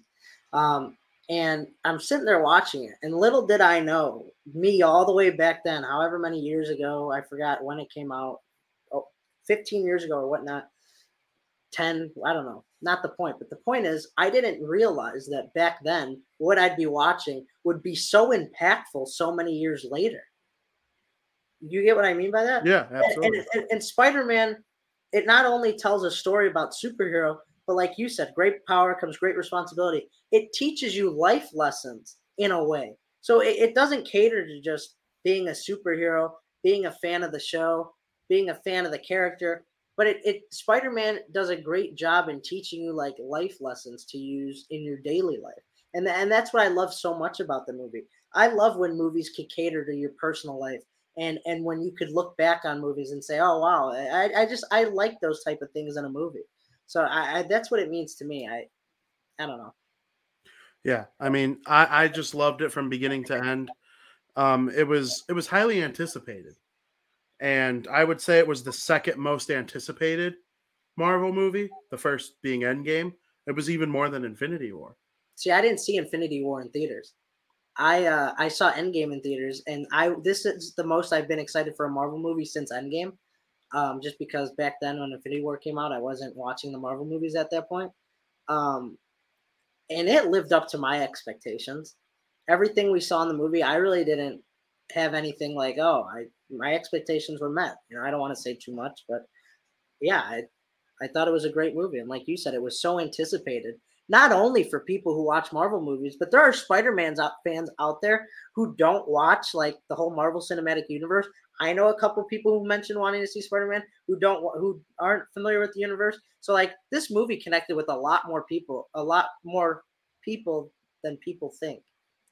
Yes, and I've seen almost every MCU movie in theaters, and except for the very, very early ones when I wasn't able to just go to the theater whenever I want. I would say 3 of them had crowd reactions mid-movie where people started clapping as if they were watching a play. And this was one of them. Do you like that? I do. I think it makes the movie better, in my opinion. I love when something happens and the whole crowd sits there and cheers, to me, it just makes that better. I don't know. I just love the feeling. Yeah. So, do you plan on seeing it a second time in theaters, or are you going to wait for it to hit Disney Plus in 3 or 4 months? See, I'm not one to usually rush back to the theater to watch it again. I could just wait. I just soak everything in. I have heard that people who saw it a second time like it even more than they did the first time. But I'm just not that type of person. I'll just wait for it to watch it on Disney Plus. So yeah. Yeah, I'm normally that person too. The only movies I've gone back and rewatched in the theaters, I saw Infinity War in theaters 3 times. I saw Endgame in theaters 3 times. And then there are a couple Star Wars movies I've seen in theaters 3 times. I think I'm going to go back once. I don't know if I'm going to do the 3 times just because, movie tickets are expensive. There's COVID. I don't want to wear a mask. Like, I just think it's worth it to me to go one more time. And I think I'm going to try it over the next couple days. Yeah, I would go see it again if it wasn't like, if say I saw the Spider-Man and you haven't seen it yet and you were going to the theater and like, hey, you want to go see it? I'd say, yeah, I'd go with you to see it a second time. Because like in that case I would, but yeah, if seeing it a second time is not stupid, you should go and see it. Yeah. And we're waiting for Joey to get back because I have a couple questions for him about, the money that the movie's making. But I just think that we went into this movie with so much hype. We talked about it on this show for weeks. Mm-hmm. And it finally came. And it got to the point where, like, when I was sitting in the chair and everything started rolling, I just got, like, super excited. So did I. Well, it looks like Joey's back, and we are ready to go. And I got some questions for you guys in period number 3.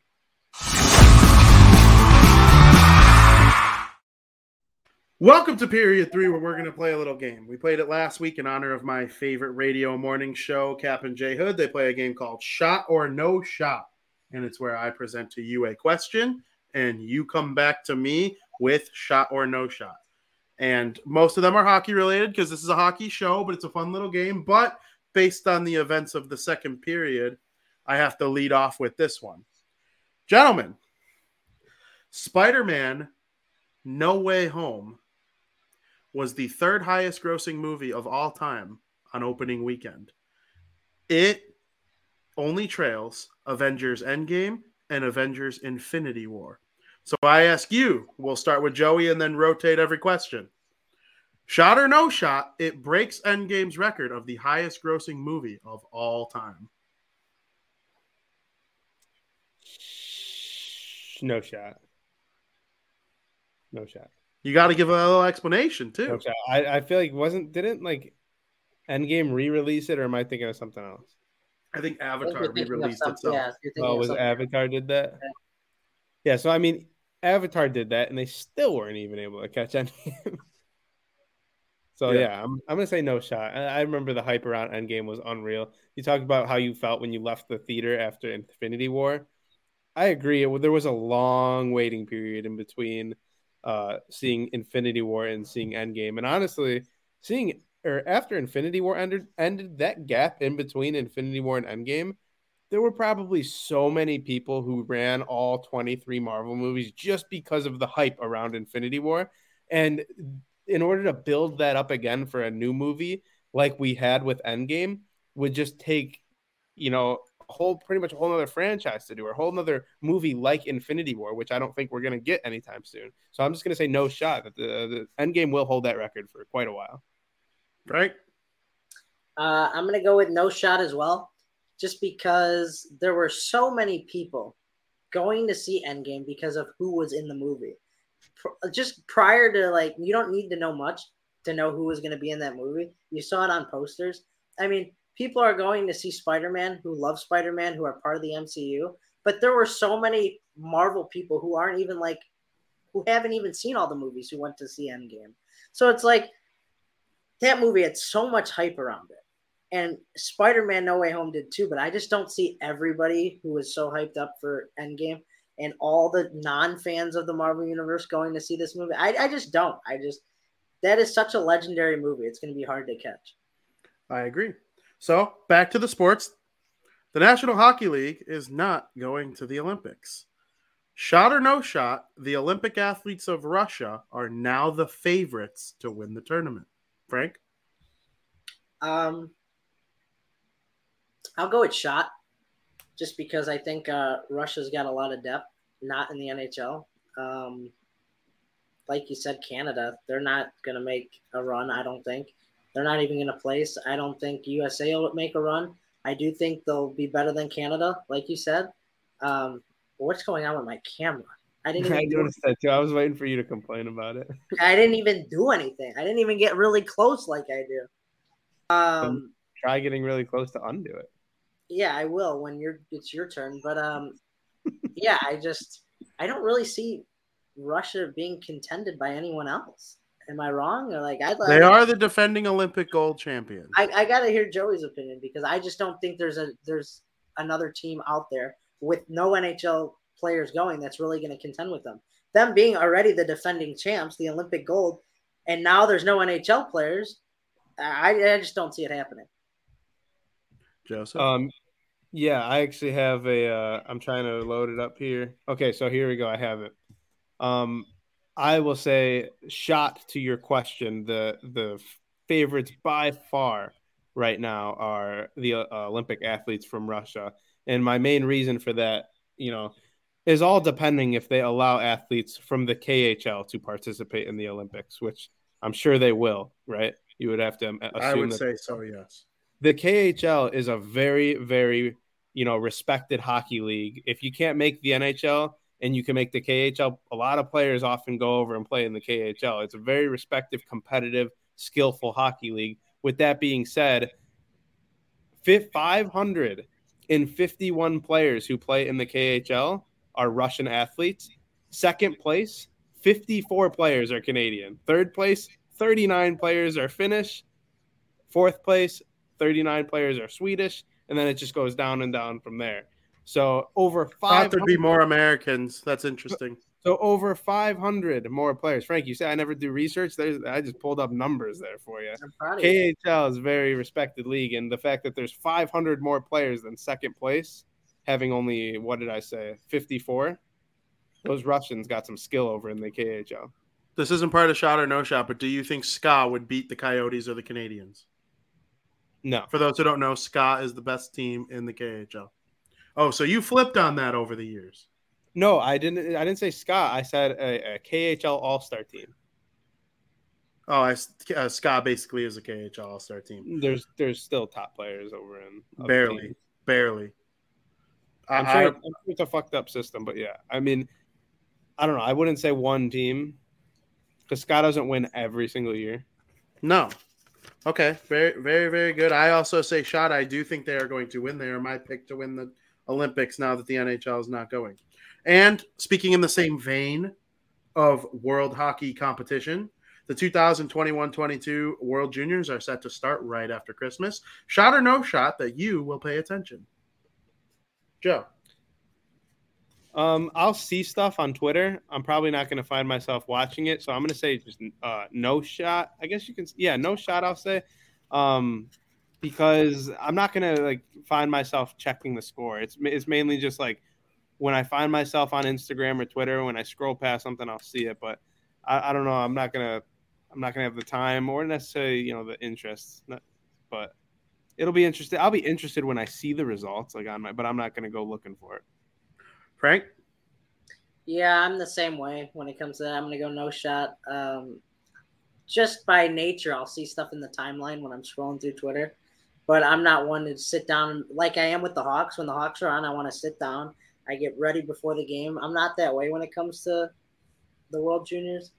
So yeah, no shot. Interesting. So I'm the World Juniors representative here. I will basically watch every Team USA game, and I will know what's going on with every single Devils prospect, and I'll probably know what's going on with every Hawks prospect for the sake of my work at DeWindy City. Vancouver Canucks have been amazing since Bruce Boudreau took over. 6 points out of a playoff berth as of right now. If they make it, shot or no shot, Bruce Boudreau deserves to be the Jack Adams Award winner as the Manager of the Year in the National Hockey League. Frank? I think there's so many other cases. in my opinion, if the Hawks somehow made the playoffs, then Derek King should be the coach of the year because that would just be insane the way he took over and turned the franchise around. So regarding saying that probably won't happen, or just let's say for the sake of this conversation that doesn't happen, then I would say, yeah, he'd have to be. I mean, he would shop. He'd turn this franchise around. And I really don't see why he wouldn't. Joseph? Yeah, I'm 100% going to say shot. Sorry, I just moved the table in it. He probably thought I farted or something, but no, I just moved the table. I'm saying shot for sure because they're 6-0. We questioned last week they were about to play on the road against San Jose, so we questioned how they'd play on the road. Their 5-0 record was all at home. It was a long homestand. They won that game in San Jose. So, and then obviously now all the games are postponed. But I mean, I'm interested to see how much they keep this rolling. And yes, 100%, they were dog meat. They couldn't win a game. They looked terrible. We were talking shit about Demko, and I was talking shit about Halak, how bad they were, and now they're fucking awesome. So, yes, shot. This team is really good under Bruce Boudreau so far. They protect the net very well, and it reminds me of how the Wild used to play when Boudreau was their coach. So, that's my biggest takeaway from him as the head coach. I'm also saying shot. I do believe Daryl Sutter of the Calgary Flames has the Flames playing in a very similar fashion to how the Kings used to play when he was their coach as well.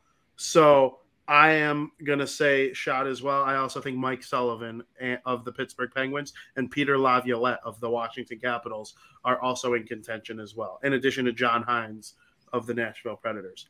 Last night, the last game before the COVID-19 pause/Christmas break, was between the Vegas Golden Knights and the Tampa Bay Lightning. Shot or no shot that has a greater than 50% chance of being the Stanley Cup final? Joe? No shot. Greater than 50%? I'm an odds guy. If you take the odds of every team to win their division, it's nowhere near 50%. I'm saying no shot for sure. I don't even think I think Vegas is really good, but I don't think Tampa's going to make it for the third straight year. They're my team keeping it too. Yeah, I think Vegas, especially with Jack Eichel coming back. I don't know how they didn't win yesterday. They outshot the Lightning. I have it right here, 41-19. And I don't know what happened. I don't know what happened with Brian Elliott. He came out after it was 2-1. I don't know if he got hurt or what. And then the Lightning just turned it on. Steven Stamkos, scored. I know he had that goal, and the Lightning just, outworked them, I guess. Or they got outworked, but outscored them. But, yeah, I'm saying no shot. There's no way that both these teams match up in the Cup. Frank?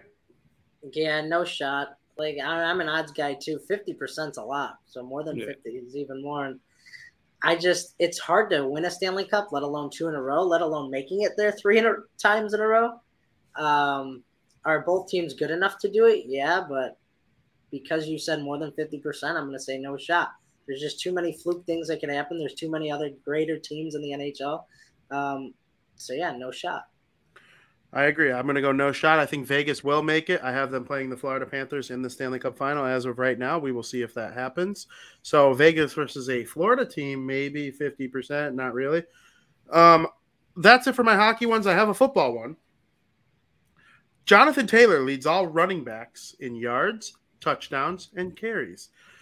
Shot or no shot, he will be the first non-quarterback to win MVP since Adrian Peterson. Joe?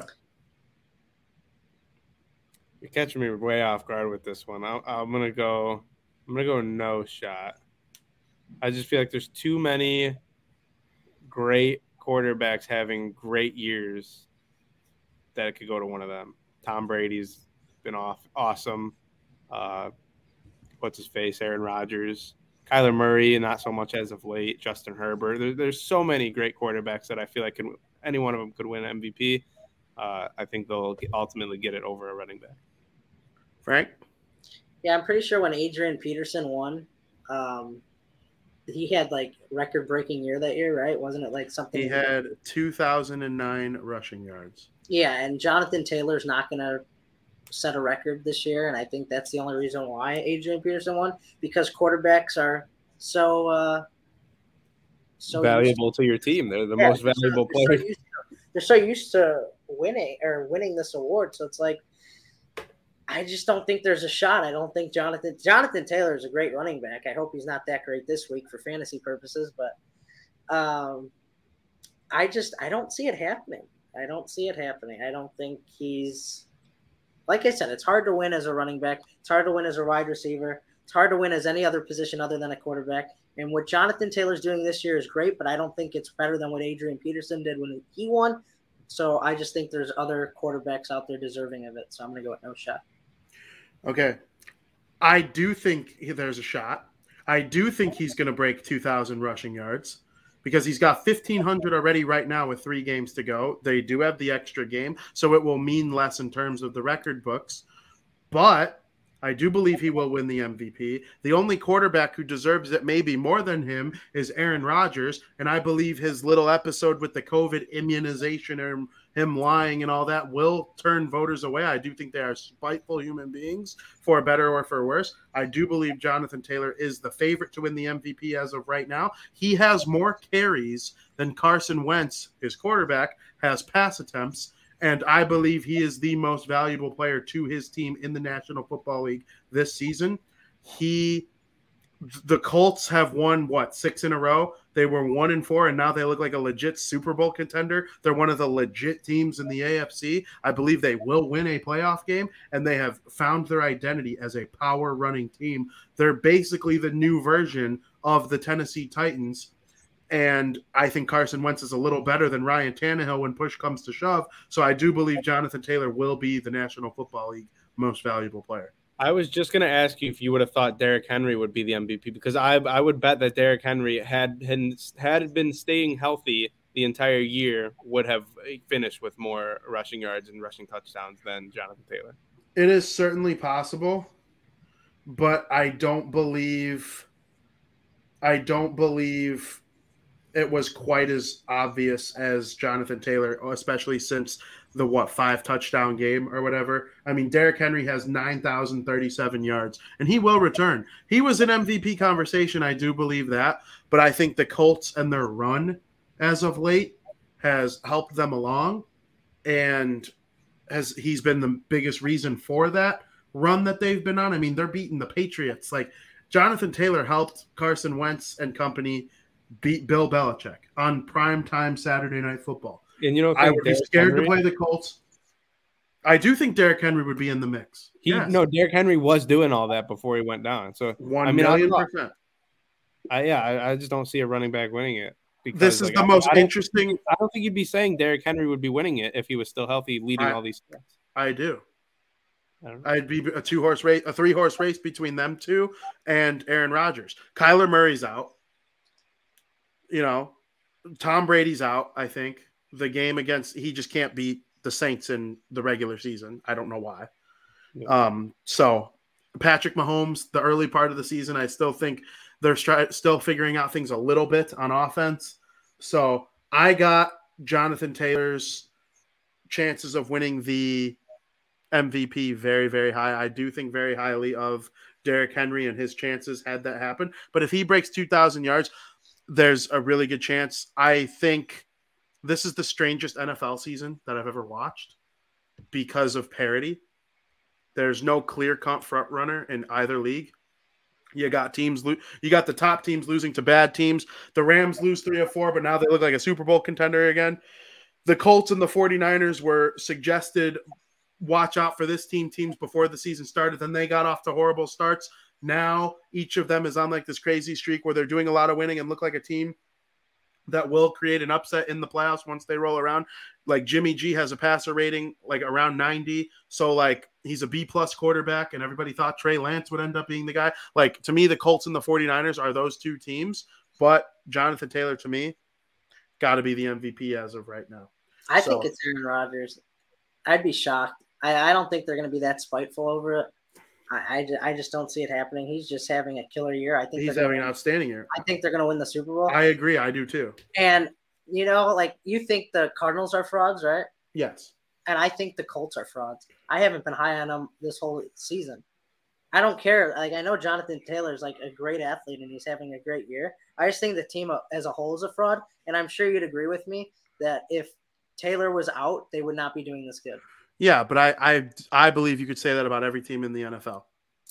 That if you took their best player off, they wouldn't be this good. I think that the Cardinals without DeAndre Hopkins would still be a playoff team. I still think they would have double-digit wins. I strongly disagree with that. I think that if Aaron Rodgers lost one of Jones or Devontae Adams, they would still be a playoff team, and he would still be having a killer year because Aaron Rodgers is going off. So I just think, like, you can't just have this one guy holding the piece of the puzzle together, because when something happens, like if something happens, it's just going to crumble. I just think they're frauds. I've never been high on them this whole year. Yeah, I agree with you on some of that, but the Cardinals, I don't agree on the Colts thing. I think they're a great team, and they were supposed to be a great team until Carson Wentz got hurt and missed the early part, and you need a competent quarterback in order to win no matter who the rest of your team is. The Cardinals, the reason I think they're frauds is because without DeAndre Hopkins and Kyler Murray playing at 80%, they've been trash. So I do think that taking every team's best player off would really hurt them. The Packers, to me, are a different story because Aaron Rodgers has been finding his other players well. So I think if Aaron Jones or Devontae Adams did go down, he'd figure out ways kind of like how Tom used to do. But in terms of like the Colts, like, yeah, like the Titans haven't been the same team since they lost Derrick Henry, but they were a Super Bowl team before he got hurt. And if he comes back and playing as good as he has been this whole time, another team, if the Chiefs lost Patrick Mahomes, they'd be see ya, adios, bye-bye. So like, to me, every team's best player, every team's MVP would be impacted in the NFL that way. And the Colts, to me, like the Cardinals, to me, are frauds lately because they've lost to some of like the top teams in the league. The Green Bay Packers beat them, and then they go out and lose to the Lions. And so I just can't see it with the Cardinals. Now the Colts beating, I was on like, are they the frauds type of deal? Are they just beating the teams on their schedule? And, you know, all credit to you for beating the teams on your schedule, but then they come along and they make a mess of the New England Patriots. And that to me was a real eye opener. So it's going to be interesting to see the MVP, though. I think it's a very fun race this year, no doubt about it. Yeah, there's definitely not like that one guy who there's an argument. There's not last year's Aaron Rodgers. Yeah. Also, I want to welcome King Pookie back from work. He asked us how we like Spider-Man. Just if you have time, watch. We talked all about it in period number 2. We absolutely loved it. It's all of our, at least the top 5 favorite MCU movie for all of us. And our favorite Spider-Man by far, quite possibly the greatest Spider-Man that ever will be made. And yes, baseball is still in a lockout. Yes. So let's transition a little bit. It was a good football conversation there about MVPs and whatnot that sparked from my one shot or no shot question. Those two said no shot. I say shot. Let's talk a little Christmas. We got Christmas coming up. This is our last show before our great holiday of Christmas. I know all 3 of us love Christmas, and my favorite part of Christmas is Christmas movies. And I've watched 2 of the 3, 2.5 of the 3, or of the 4 on my Mount Rushmore of Christmas movies. So, Frank, I got to ask you, what is your Mount Rushmore of Christmas movies? So 2 of the movies on your Mount Rushmore you haven't even seen? I meant this year. This year. Oh, come on. How do you not just assume that? Come on. I didn't just assume that. You're smarter than that. No, I'm not even going to argue with him. I'm just going to give him the benefit of the doubt and move on. Frank, your Mount Rushmore of Christmas movies that you've seen. Yeah. All right, I'll just give you whatever. Now you got me baffled. He's rattled. Oh, my God. Because it made sense. I don't know. All right. So now I'm pissed off. So now he's going to pick Bad Santa. No. So I wanted to watch. I can't add It's a Wonderful Life to my list because I know how much of a great movie I've heard it is. I've never seen it. I wanted to watch it. I wanted to watch it this year. Of course, Joey hates any old movie. Yeah, I like this. If you're in the chat, feel free to comment, and I'll put them up on the screen. Your favorite Christmas movie, Frank? I guarantee you it would be in the top, my Mount Rushmore, because I know what it's about, and like people have talked about it. And I just know I would love the movie. So it's a shame I can't have it on my list. So here's my Mount Rushmore. Polar Express, insane movie, my favorite Christmas movie.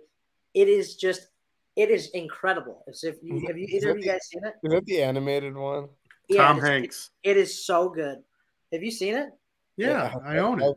I slept through it. Oh my god, it's my favorite Christmas movie of all time. The meaning behind the movie is just incredible. I should just not even talk because I'm just gonna shit on everyone's Christmas movie. No, you're gonna agree. Your Mount Rushmore and mine are gonna be exactly the same. The Grinch is up there for me. Grinch is really good. I'm the fucking Grinch. I'm like my own little Grinch. You kind of look like the Grinch. Elf is up there because it's just hilarious and I laugh at it every time. And Rudolph the Red-Nosed Reindeer. Just because Rudolph, that is classic. The definition of Christmas. It's a classic. It's a classic, yeah. It's a classic. Joseph, your Mount Rushmore. My Mount Rushmore, it's going to be different than you. I'll say the obvious ones that I do believe are going to be on our same Mount Rushmore, and that's or what is it? The Santa Claus, the first Santa Claus, Tim Allen, becomes Santa Claus falling off the roof. Little son Charlie arose such a clatter, sprang from my bed to see what was the matter. It's just the best Christmas movie. That's my number one. Mount Rushmore don't go in any order, but Buddy the Elf, we saw in the comment, the Elf is a staple comedy. You don't even need to be Christmas time, and it could be July, and you're gonna laugh your ass off watching that movie. And then this is where we'll probably disagree a little bit, Vin. Christmas with the Cranks. I'm a huge Tim Allen guy.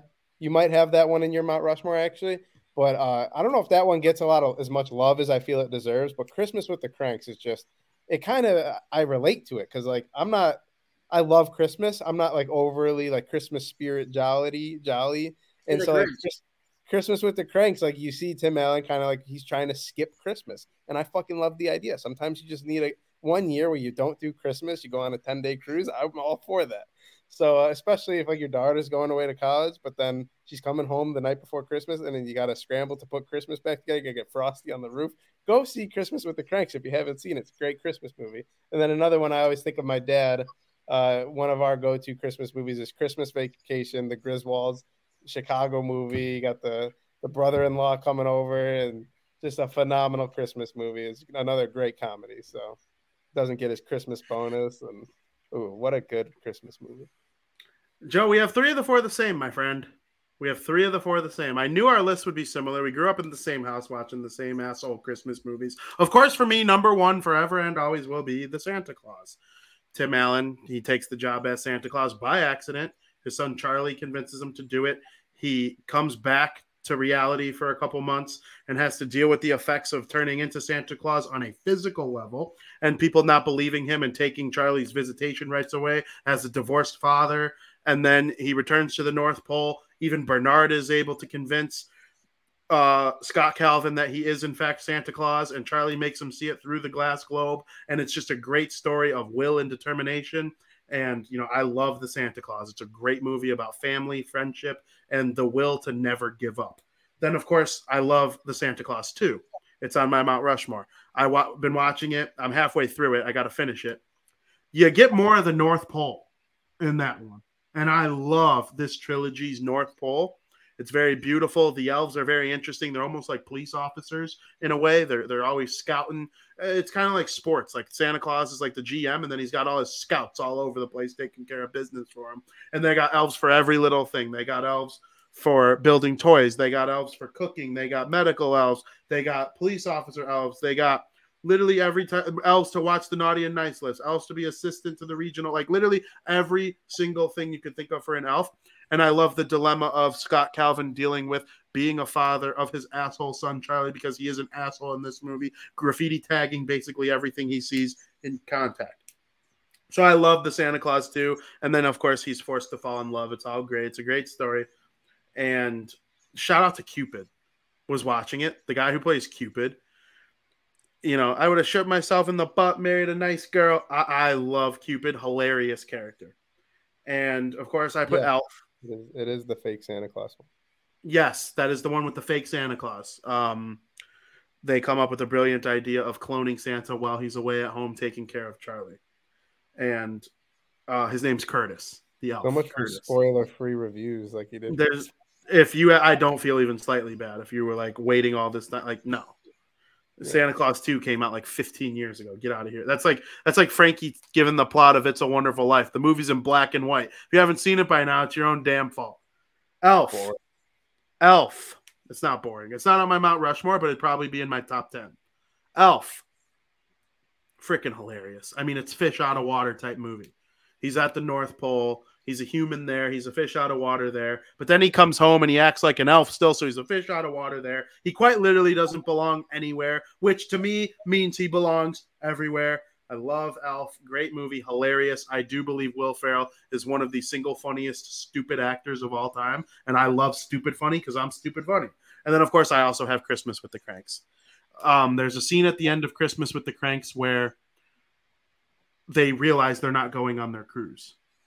And it's because Blair's coming home and Luther turns into a softie for 5 minutes.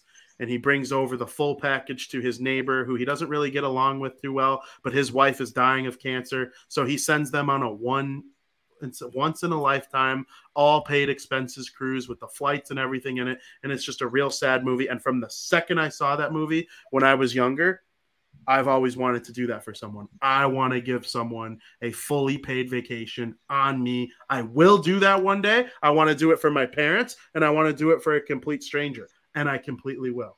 So that's my goal in life. And I love those 4 movies. King Pookie brings up the Santa Claus on Netflix. I think I watched that last year. That's it has no relation to the Santa Claus trilogy that you guys have on your Mount Rushmore. That movie was it was okay. I'm pretty sure if that's the one I'm thinking of, if it came out last year. Yeah, if it's new, then I have no idea what he's talking about. Interesting. But I watched Oh yeah, go ahead. I watched a Santa Claus movie called Santa Claus last year on Netflix, so I guarantee you that's the one he's talking about. It's just called Santa Claus? Yeah, but it has nothing to do with Tim Allen. And the reason that the one me and Joey are talking about is called The Santa Claus. And it's not the name of the one I've seen all the ones that you guys are But the one it's not called the Santa Claus as in the Santa Claus. It's the Santa Claus as in the last line of a contract. The Santa Claus. Mm-hmm. The clause is what tells him that he has to. It's like reading something that tells you something. So it's like the Santa Claus, right?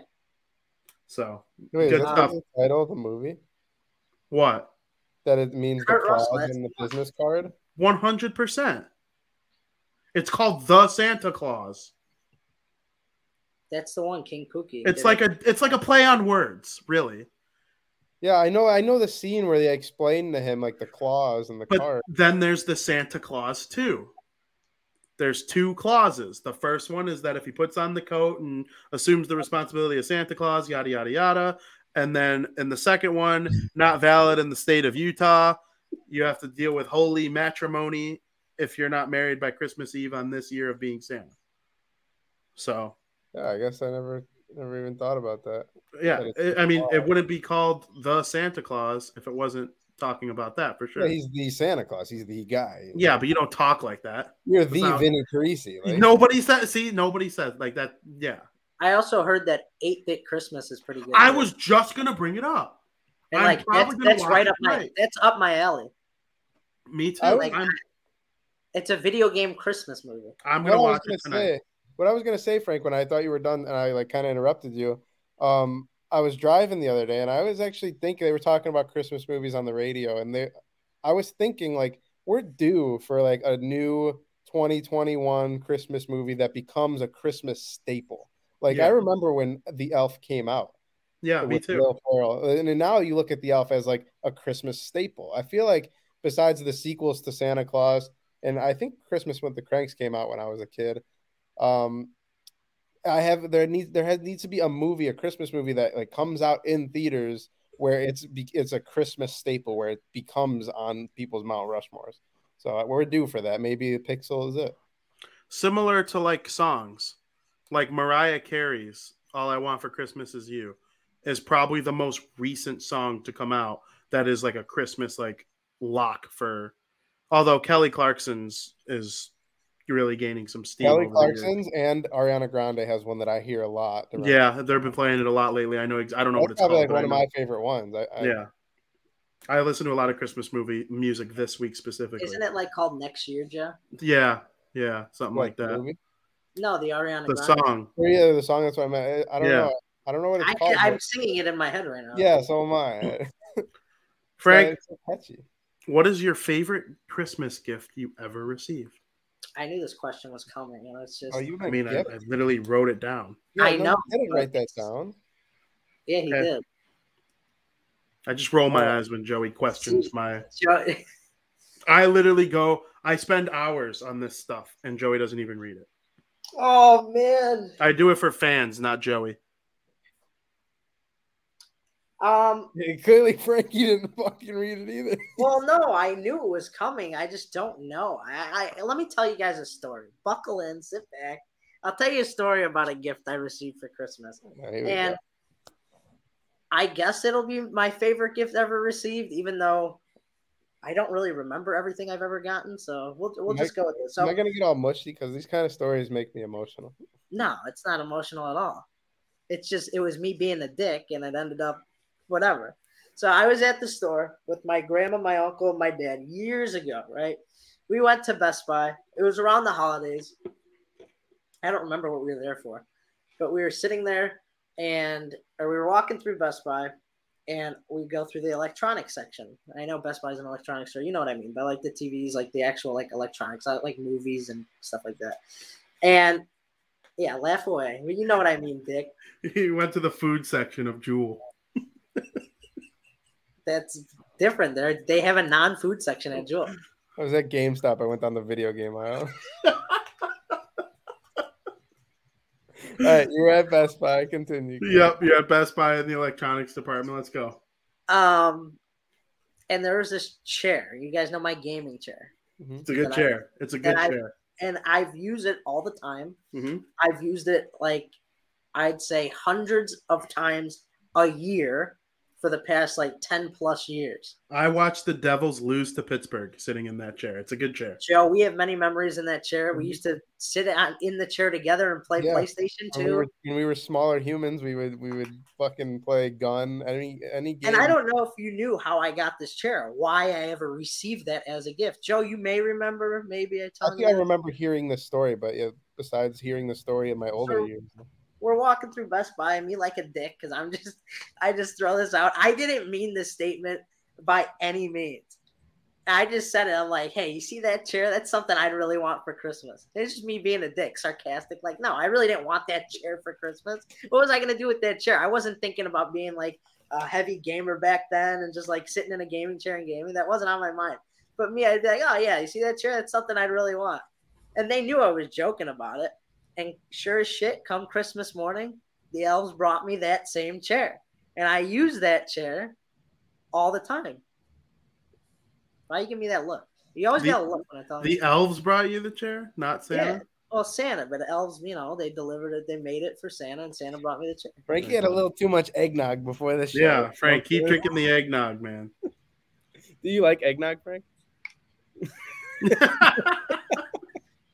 For those listening to the audio version, Frankie left. Just kidding. You're lucky it's not. I love eggnog. Yeah, eggnog. Eggnog's good. Eggnog good. Then So are screw you you guys for am I making going fun. now, or are you going? I'll go. One time when I was younger, I didn't end up like sticking with it and getting good at it, but I really wanted a guitar. I love guitar. It's still to this day one of my favorite instruments. I just never got good at playing it, but I still have it to this day. My dad, moms handle Christmas for the most part. I think it's one role we accept as a dad, that like moms do Christmas in a very special way. But one year, my dad, he knew I wanted this guitar, right? It was also the year that Rock Band came out. Rock Band 1. And I'm talking the one with Deep Purple and Metallica, like the very, very first Rock Band. And I opened that, and I was like, this isn't what I meant by a guitar. Rock Band turned out to be like the hottest video game in the streets from that point on, and we played a shit ton of it. It wasn't a bad gift by any means. Yeah. But I was like distraught, like, I really wanted a real guitar, not this plastic one that has buttons on it. And so we open all of our gifts. It's over. I didn't get my guitar. And then all of a sudden I hear, Vin. And then my dad makes the best mean face of all time. Like he can make himself look angry with the best of them. And he goes, "What's that?" And I look, and it's the freaking blue guitar. And it was probably the happiest I've ever been with a gift my whole life. Even though I stink, I can't play guitar. I think I'm too old to learn to play guitar from scratch well. I could still learn to play it where like it's comparable, but I believe in order to be a great instrument player, you have to learn from like a very young age, just like anything skill related. I'll never be able to play hockey as good as I play baseball because I played baseball at a very young age and I learned how to throw and catch at a young age. That goes for any type of skill thing, in my opinion. And playing a guitar is an incredible skill, but I will always keep that guitar around. I really want to get it like hung or something and make it where I can just grab it easily and have it be played whenever I want. So that to me will always be my favorite Christmas present. Yeah, that's pretty cool. And I remember one year we got I don't know if it was the same year or not. It wasn't, because Guitar Hero came out way before Rock Band. Yes. I remember I got guitar, and this isn't my favorite gift, but I didn't know what Guitar Hero was. And I got like the first ever Guitar Hero. It came in that big box. Yeah. And I didn't know anything about it. I didn't know what it was. I plugged it in, played it, and I was addicted to it. I loved Guitar Hero. So I guess not knowing it, I got one of the coolest games I played growing up. But my favorite Christmas gift was I was a big, like, I loved anything remote control. And one year I got an Air Hogs, like, remote control flying thing. It was cool. It could go on water, and it was big. It was like probably this big, and you were supposed to be able to fly it around, take it off, land it on the grass and stuff. And you had a remote control and fly it. And I was young, so I obviously would have needed help. And I was so excited to try to get this thing flying. It on the box, it advertised it can like glide on the water. You can take off on water, the grass, on the snow. So I was like, all right, let's try it in the snow. And we get it all set up, we unbox and everything, and it didn't have a battery. There was no battery at all. And so I was so puzzled. I was like, why wouldn't Santa bring a battery? What, is he stupid? And our dad, he's like, Santa must have forgot a battery, Joe. So we went and bought Santa's stupid. What a slap in the face to the parents. So we went and bought a battery because our dad said Santa forgot a battery, and I obviously bought it. And I just remember flying that thing like once or twice. It was so hard. I was so young, and our dad couldn't figure it out. But it's just the thought of that like Air Hog remote control thing. Like, I remember that reaction and that feeling when I saw that. I was so happy. Absolutely. Frank, what's your favorite? Wait, did you give your gift yet? No. Yeah, my chair that you made. Oh, yeah. The chair. The electronics section of Best Buy. Yeah. Also, shout out, honorable mention to the game. I was just going to say an honorable mention. The GameCube. I was so mad Vinny had a GameCube, and I got my own. And that's my all-time favorite birthday present. Yeah. Was my GameCube. And I have an honorable mention. I started like a war because I wanted to always play your GameCube, and I got my own for Christmas. Before you go to the next thing, Vin, because I'm pretty sure I was the only one who ever received this as a gift. Between us, we all had it, but you guys got it before me. And we have so many great memories from this that it made up so much of our childhood that I have to include it as an honorable mention. It was Modern Warfare 2. I remember when you got it. You guys were playing it way before me, and then I opened on Christmas Day. I'm like, this is it. And Frankie was a Christmas noob. He became an adult that day. He was a Christmas noob. You were a Christmas noob. We had so many late night, wee hours of the morning memories that we will never forget. Yeah, and those memories still stick with us today when we play Call of Duty together. Do you think Christmas noobs exist anymore? Yeah, 100%. We're not like new to we're not absent from Call of Duty. We still play Call of Duty, and 100% they're like fresh level ones on Christmas Day. Hell yeah. All right, Frank, what's your favorite Christmas cookie? All right, here we go.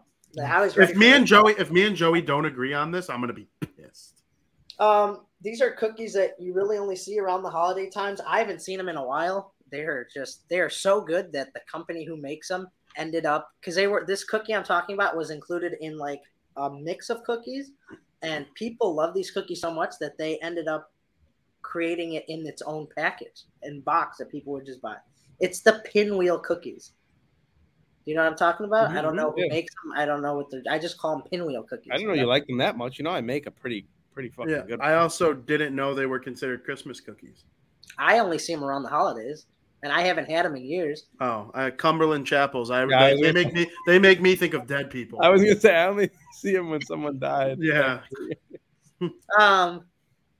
Either that or because I don't know if that's. I think it's a Christmas cookie, but if you don't want to deem it as one, It doesn't have to be a No, Christmas you could cookie. take it. It doesn't have to be a Christmas I mean, cookie. if you eat a cookie around Christmas time, it's a Christmas cookie. We hold no prejudice to the cookie community here. Yeah, any All right. cookie.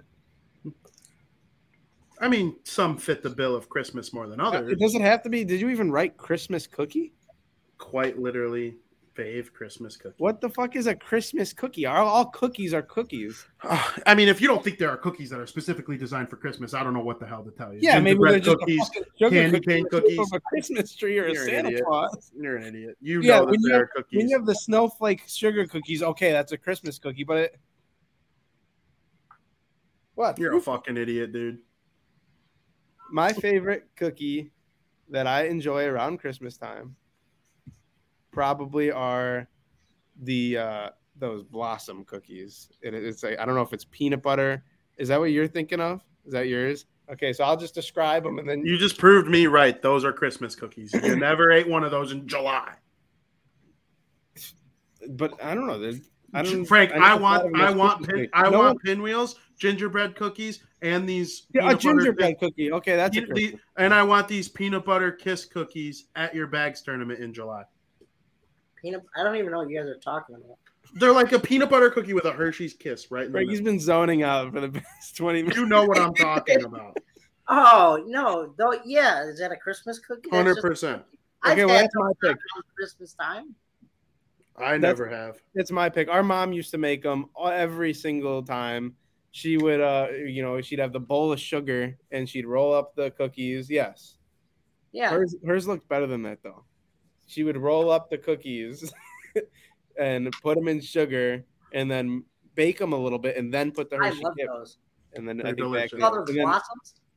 I just call them peanut butter kiss. I think they're called blossom cookies. I She wrote just down. made some homemade.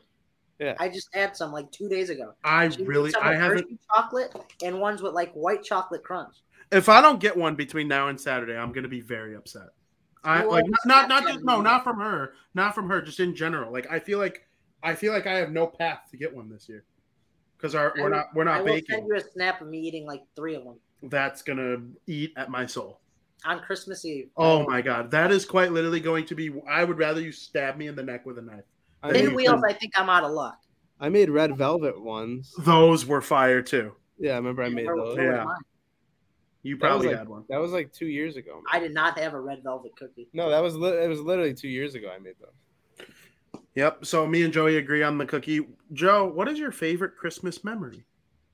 Yeah, real quick, when with those cookies, we used to get yelled at because we would take the Hershey Kisses off of them. Like they would be out like for people to have. Me and Vinny would just take the Hershey Kisses. Yeah, off. and with those red velvet ones specifically, I remember you were a real asshole about eating them ahead of Christmas, and then on Christmas they were hard, and I was very happy with that. That made me very happy. Really, You can't get mad at people for eating Christmas cookies too early. Christmas comes and goes so fast. Don't bah humbug me with your Christmas cookies. My What's your favorite chocolate Christmas. crinkle cookie? My favorite Christmas memory is Oh, it's not one specific memory. It was me being a child living at the old house. We lived, obviously, our rooms were upstairs. They were right next to each other. And then in the middle of the hallway was just the stairway down. And right at the bottom of the stairway was our living room. And you would be able to see gifts, the Christmas tree. My favorite memory every year was waking up, walking to that hallway and looking down, then looking to see if you were awake, looking to see if our parents were awake, and just every single year, that hallway and that vision of all the gifts down there on the couch and underneath the trees, being able to see that from the top of the stairs in my PJs, that memory will always stick with me. Did you Frank, see the chocolate what? I was looking up this chocolate crinkle cookie. we're done Yeah. with cookies. We want your favorite Christmas memory. Nah, I was just look at this. I can't believe it's the most searched cookie recipe in Illinois, and I don't know if I've had one. Sucks for you. I'll look it up. Look up your or what's Look your up memory? My favorite. Let me go to Google and look up my favorite Christmas memory. My favorite Christmas memory. Damn, these cookies stink. I don't like they're too chocolate. I love games. So we had Christmas here. This was a while ago because lately we've been having Christmas not at this house. We go to like family members' houses, and we were playing. Do you guys know the game, or anybody who's watching know the game where you got to put the mitts on? Yep. Then you got to unravel the Saran wrap ball. Yeah, the Saran wrap ball with the prizes in there. So if people watching don't know, there's this game where there's a whole bunch of prizes wrapped up in a big Saran wrap ball, and you have to roll, I think, doubles. It goes around a circle. You roll dice. You got to roll doubles. When you roll doubles, you rip the mitts off the person who started untangling. It might be 7-Eleven or doubles. I don't know. I didn't play. No, I think it was just doubles. Just doubles? And then as soon as you roll doubles, you rip the mitts off and you go. And I just remember some of the funniest times when people would just roll 3 doubles in a row and everybody's like, oh, they're yelling. And it's some of like the funniest times in my opinion. It's like really cheesy answer because like, that's a good answer. I have the cheesy, chalk generic answer. Yeah, of course. Looking down as a little kid and seeing gifts. Like, no shit. What a memory. I just remember like the amount of laughs we've had with that game. And we still play that game to this day. It's just hilarious. Like if you don't know what I'm talking about, you can look it up on Google, YouTube, whatever. It is hilarious. Yeah. I mean, my favorite Christmas memory comes from a family memory. There used to be a bit on one of our cousins' side of the family where like the idea was to fuck with our mom on Christmas. And it started with the white elephant game. If you've heard of the white elephant game, it's where you wrap a bunch of bullshit and you put it in the middle. And I'm talking like just little knickknacks from around your house. It's literally just like a bunch of stupid shit. Every now and then someone will put something good in there and then like you struck gold. But like for the most part, it's just shit, like a bag of pens or like a picture frame with someone's stupid picture.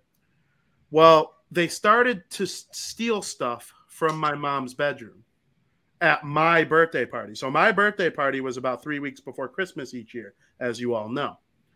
And at my birthday party, they'd steal shit from my mom's room, wrap it, and put it in the white elephant gift. And eventually it just became such a staple that when they opened all of my mom's stuff at the white elephant gift, they all took off their sweatshirts and there was my mom's face on every single person's shirt. So not only is all of her stuff in the middle of the table, but every single person has her face on their shirt from pictures that they ripped off Facebook or whatever may have you. And I just remember like people like Auntie Shar, who has since passed away, and Uncle Jim, who has since passed away, just laughing their ass off. And like, we're talking about like serious older people that you never really saw laughing like that too often, just uncontrollably laughing at stuff like that. And it might sound just like so lame, but when it's your family and people you love dearly around the holidays and people who are no longer with us, just moments like that are stuff I will cherish forever. And that one specific moment where they opened all my mom's stuff and everyone was pissing their pants and then they all got their shirts. And like, they made it to the point where like even me and Joey didn't know about it. And that was the last one where it was like truly where like it was not a secret, or like where it was unexpected that this was going to happen. After a while, I was like, okay, how are they going to fuck with my mom this year? But like that was one year where they like truly got her, and it was just the funniest thing ever. I had a blast with that. That is my favorite Christmas memory of all time. Yeah, I feel like a dick for my answer now. You guys, Joey's like, I'm happy I got presents. Opening presents. No, it wasn't opening presents. It was the emotion and like that little kid wonder, like Joey just looks at them like, of seeing the gifts that weren't there the night before. They're there now. How the fuck did they get there? Everyone's got to wake up. Everyone get your ass out of bed. There's gifts to unwrap. Yeah, absolutely. So that's Christmas, and you know what doesn't stop because of Christmas? Always something to gamble on. It never, ever, ever stops. We will be degenerates till the day we die. There's nothing like being a degenerate gambler, and the three of us are, always have been, and always will be. And we're going to give you some picks in a little Christmas edition of Breaking Bets.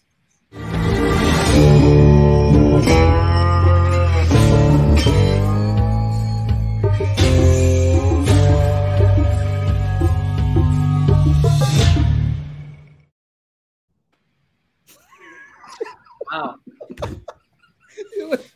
like a clown. I look every single time. You look like a complete fool, but you have the long hair, so you look better than I do. Oh Yeah, my god! You do look bald. I'm not bald. Mr. Potato Head. I have a lot of hair. He's got the glasses.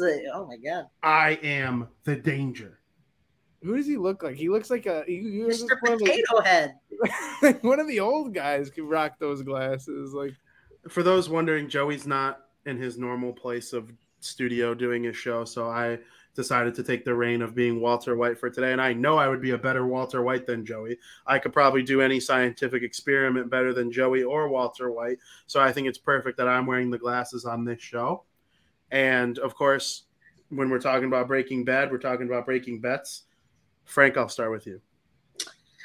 All right. Well, I usually like to include a hockey pick in here. So, unfortunately, because of the break and the pause right now, can't do that. So, I'm going to do something. I usually give you like a pick from this sport, pick from that sport, blah, blah, blah. I have picks from multiple sports. Actually, I have 3 picks, but they should all be parlayed together, and they're not all from the same sport. So, I got a little variety, a little whatever. Don't mind the camera. I like to move around a lot when I talk, so. oh my god. It's really bad. Yeah, let's see if this fixes it really quick. This did it last time. All right, we're just going to roll with it. I think it made it worse. So. You look like Peter Parker without his glasses on when he decides to give up being Spider-Man. Tonight, we got the Lockheed Armed Forces Bowl between Missouri and Army. Love Army at home. All they do is freaking run the ball, and Missouri just gives up a ton of points per game. They give up over 200 rushing yards per game. They're not going to be able to stop Army. Army's minus 213 on the money line. Lock it in. It's a bean guaranteed lock. You heard it here first. Then, switching to the NBA, because the NBA is, we still got NBA games today. I like the Atlanta Hawks money line at minus 290. They're home. Yeah, I mean, they're home against one of the worst teams in the league, so I don't really have much to say there. But here's the interesting one, the one that adds a little bit of value to the whole parlay. Great game. For anybody fans of basketball, college basketball, this is going to be a game that you're going to want to watch. Tennessee, number 19, I think, ranked Tennessee, is hosting undefeated, number 6th ranked in the country, Arizona. I love Tennessee money line at minus 115 at home. Stop the streak of Arizona. Tonight's the night. They're going to get let down. So, yeah, when you parlay all those together, it pays 2.7 to 1. So, fairly good odds. There you go. Joseph, what do you have? What do you got, man? Why? Joey has no clue. I have no idea. Joey's got nothing without hockey. He's not a well-versed I'm sports nothing mind with- like me and Frankie. I'm nothing without hockey and baseball. I'll go ahead and say it. There's no football on. I don't want to give a pick for like this I weekend. don't get why my camera does this. That's fair. I don't want to give a pick for Sunday. I'm looking at a game. Let me just look up one more thing, and then I'll have my pick for you. All right, so I got one for you all. Bet the under on every single game on Christmas Day in the NBA. NBA unders are awesome. They hit a fair amount of the time. I don't know why. I have no logical explanation for why. But you take NBA unders, you win money. You listen to me on this. On Christmas Day, NBA unders every single game. You're not going to hit every single one, but if you take the under individually in every single game on Christmas Day, you will win. Like I said, I don't know if it's the power of Santa Claus, Chris Kringle, Pers Nicole, Popo Gisho. I don't know who it is, but it's freaking possible. Under NBA games. I'll give you college football picks for days next week. I'm excited for the New Year's Day Bowls, but that's a story for next Wednesday. I know me and Frankie are going to dive deep into the college football playoff next Wednesday show, so make sure you're tuning in for that. And, of course, I think Joey's got one pick ready for us. Gambling problem, call 1-800-GAMBLER. I do have a gambling pick. I got a pick here, and it took some research, but I'm actually pretty confident in it. So we got some NBA action, as you said, Frank. Here we go. This should be good.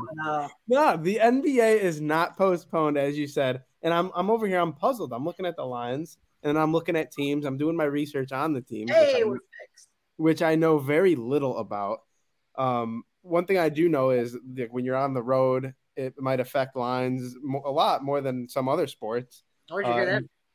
I don't know. Vinny always says like when they're on the road, he like adds. That's me, man. That's football.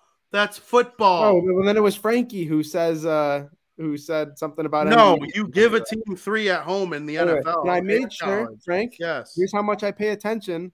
I made sure this team did not play yesterday because I know how bad you can be in the NBA. And you look at this game. I'll just tell you the game right now. The Cleveland Cavaliers visit the Boston Celtics in Boston. And I'm looking, granted, I forgive you, Boston gods. I don't know how I'm going to bet against the Celtics, but I don't understand why the Cleveland Cavaliers are such dogs. They're plus 205 and they're minus 250. You could even play it safe and take the Cavs plus 6.5 at minus 110. And I'm looking at the stats here. The Cleveland Cavaliers did not play yesterday. They are currently on over a 5-game winning streak. I didn't even look beyond that. A minimum of 5-game winning streak. And yes, they're missing Kevin Love, Davis, or Ed Davis, Dylan Windler, RJ something, Lamar Stevens. I don't know who these guys are. I know Kevin Love, but I don't know if that's going to really affect it that much. The Cleveland Cavaliers seem to be playing some pretty good basketball going into the Boston Celtics, who are struggling 9th in the Eastern Conference. So I'm going to go ahead and take the Cleveland Cavaliers minus 110 at plus 6.5. I love Joey talking about basketball. Fade Joey, back Frankie, back Vinny. Gambling problem, 1-800-GAMBLER. I gave some great picks, right? That's a great pick. At minus 110, Cavs plus, what did I say? Plus 6.5. Add that to any parlay. Mucho dinero. Yep, and that concludes Breaking Bets for this week's show. Well, Breaking Bets is over. I don't know what you want. So it was a great show, guys. I appreciated every single conversation that we had. I truly believe that this is the best hockey show on the internet. And of course, from everybody at the Barroom Network, from me, Joey, and Frankie, we wish everybody a very safe and Merry Christmas. Boys, do you have anything to say to the crowd before we go? Yeah, with all, COVID being on the rise, it appears, at least locally, wish everyone a safe but merry, jolly Christmas with their friends and family. Be safe, be happy, and we'll see you next week. Yeah, Frank? Merry Christmas, everyone. This is a time to spend with your family. Enjoy it. That's what these holidays are there for. So just have a safe and Merry Christmas to everyone. Absolutely. A little bit of programming note. Crosstown Crosstalk, normally on Thursdays at 2 o'clock. I am going to be off tomorrow and next Thursday. And then, boy, do we have something big planned for after that. We're not telling anyone in case it doesn't, fully happen. But the biggest thing in the history of Crosstown Crosstalk is on the horizon, and I am so looking forward to sharing it with everybody. And that starts in 2021. But for now, as Joey and Frankie alluded to, we wish everybody a very Merry Christmas and hope everybody does what they need to be both safe, happy, and healthy. Merry Christmas. Make sure you're following at The King Bean on Twitter, at Joey Parisi on Twitter, and at Vinny Parisi on Twitter. Once again, Merry Christmas, Happy Holidays, and thank you for listening.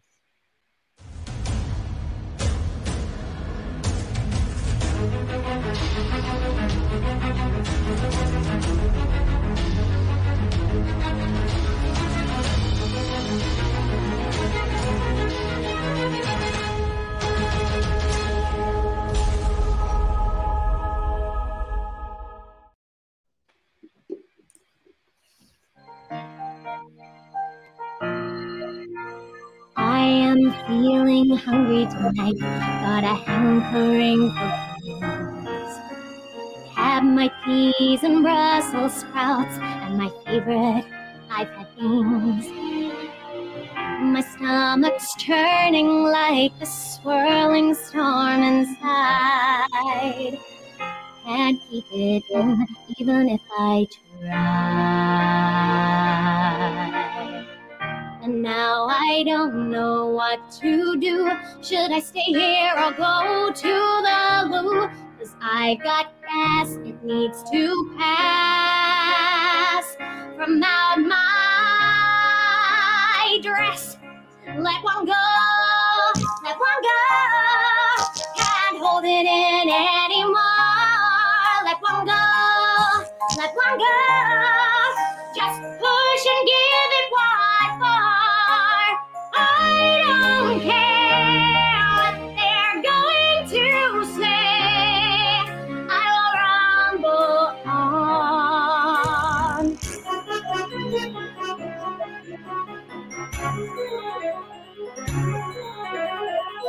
My stinking green cloud now is spreading through the air.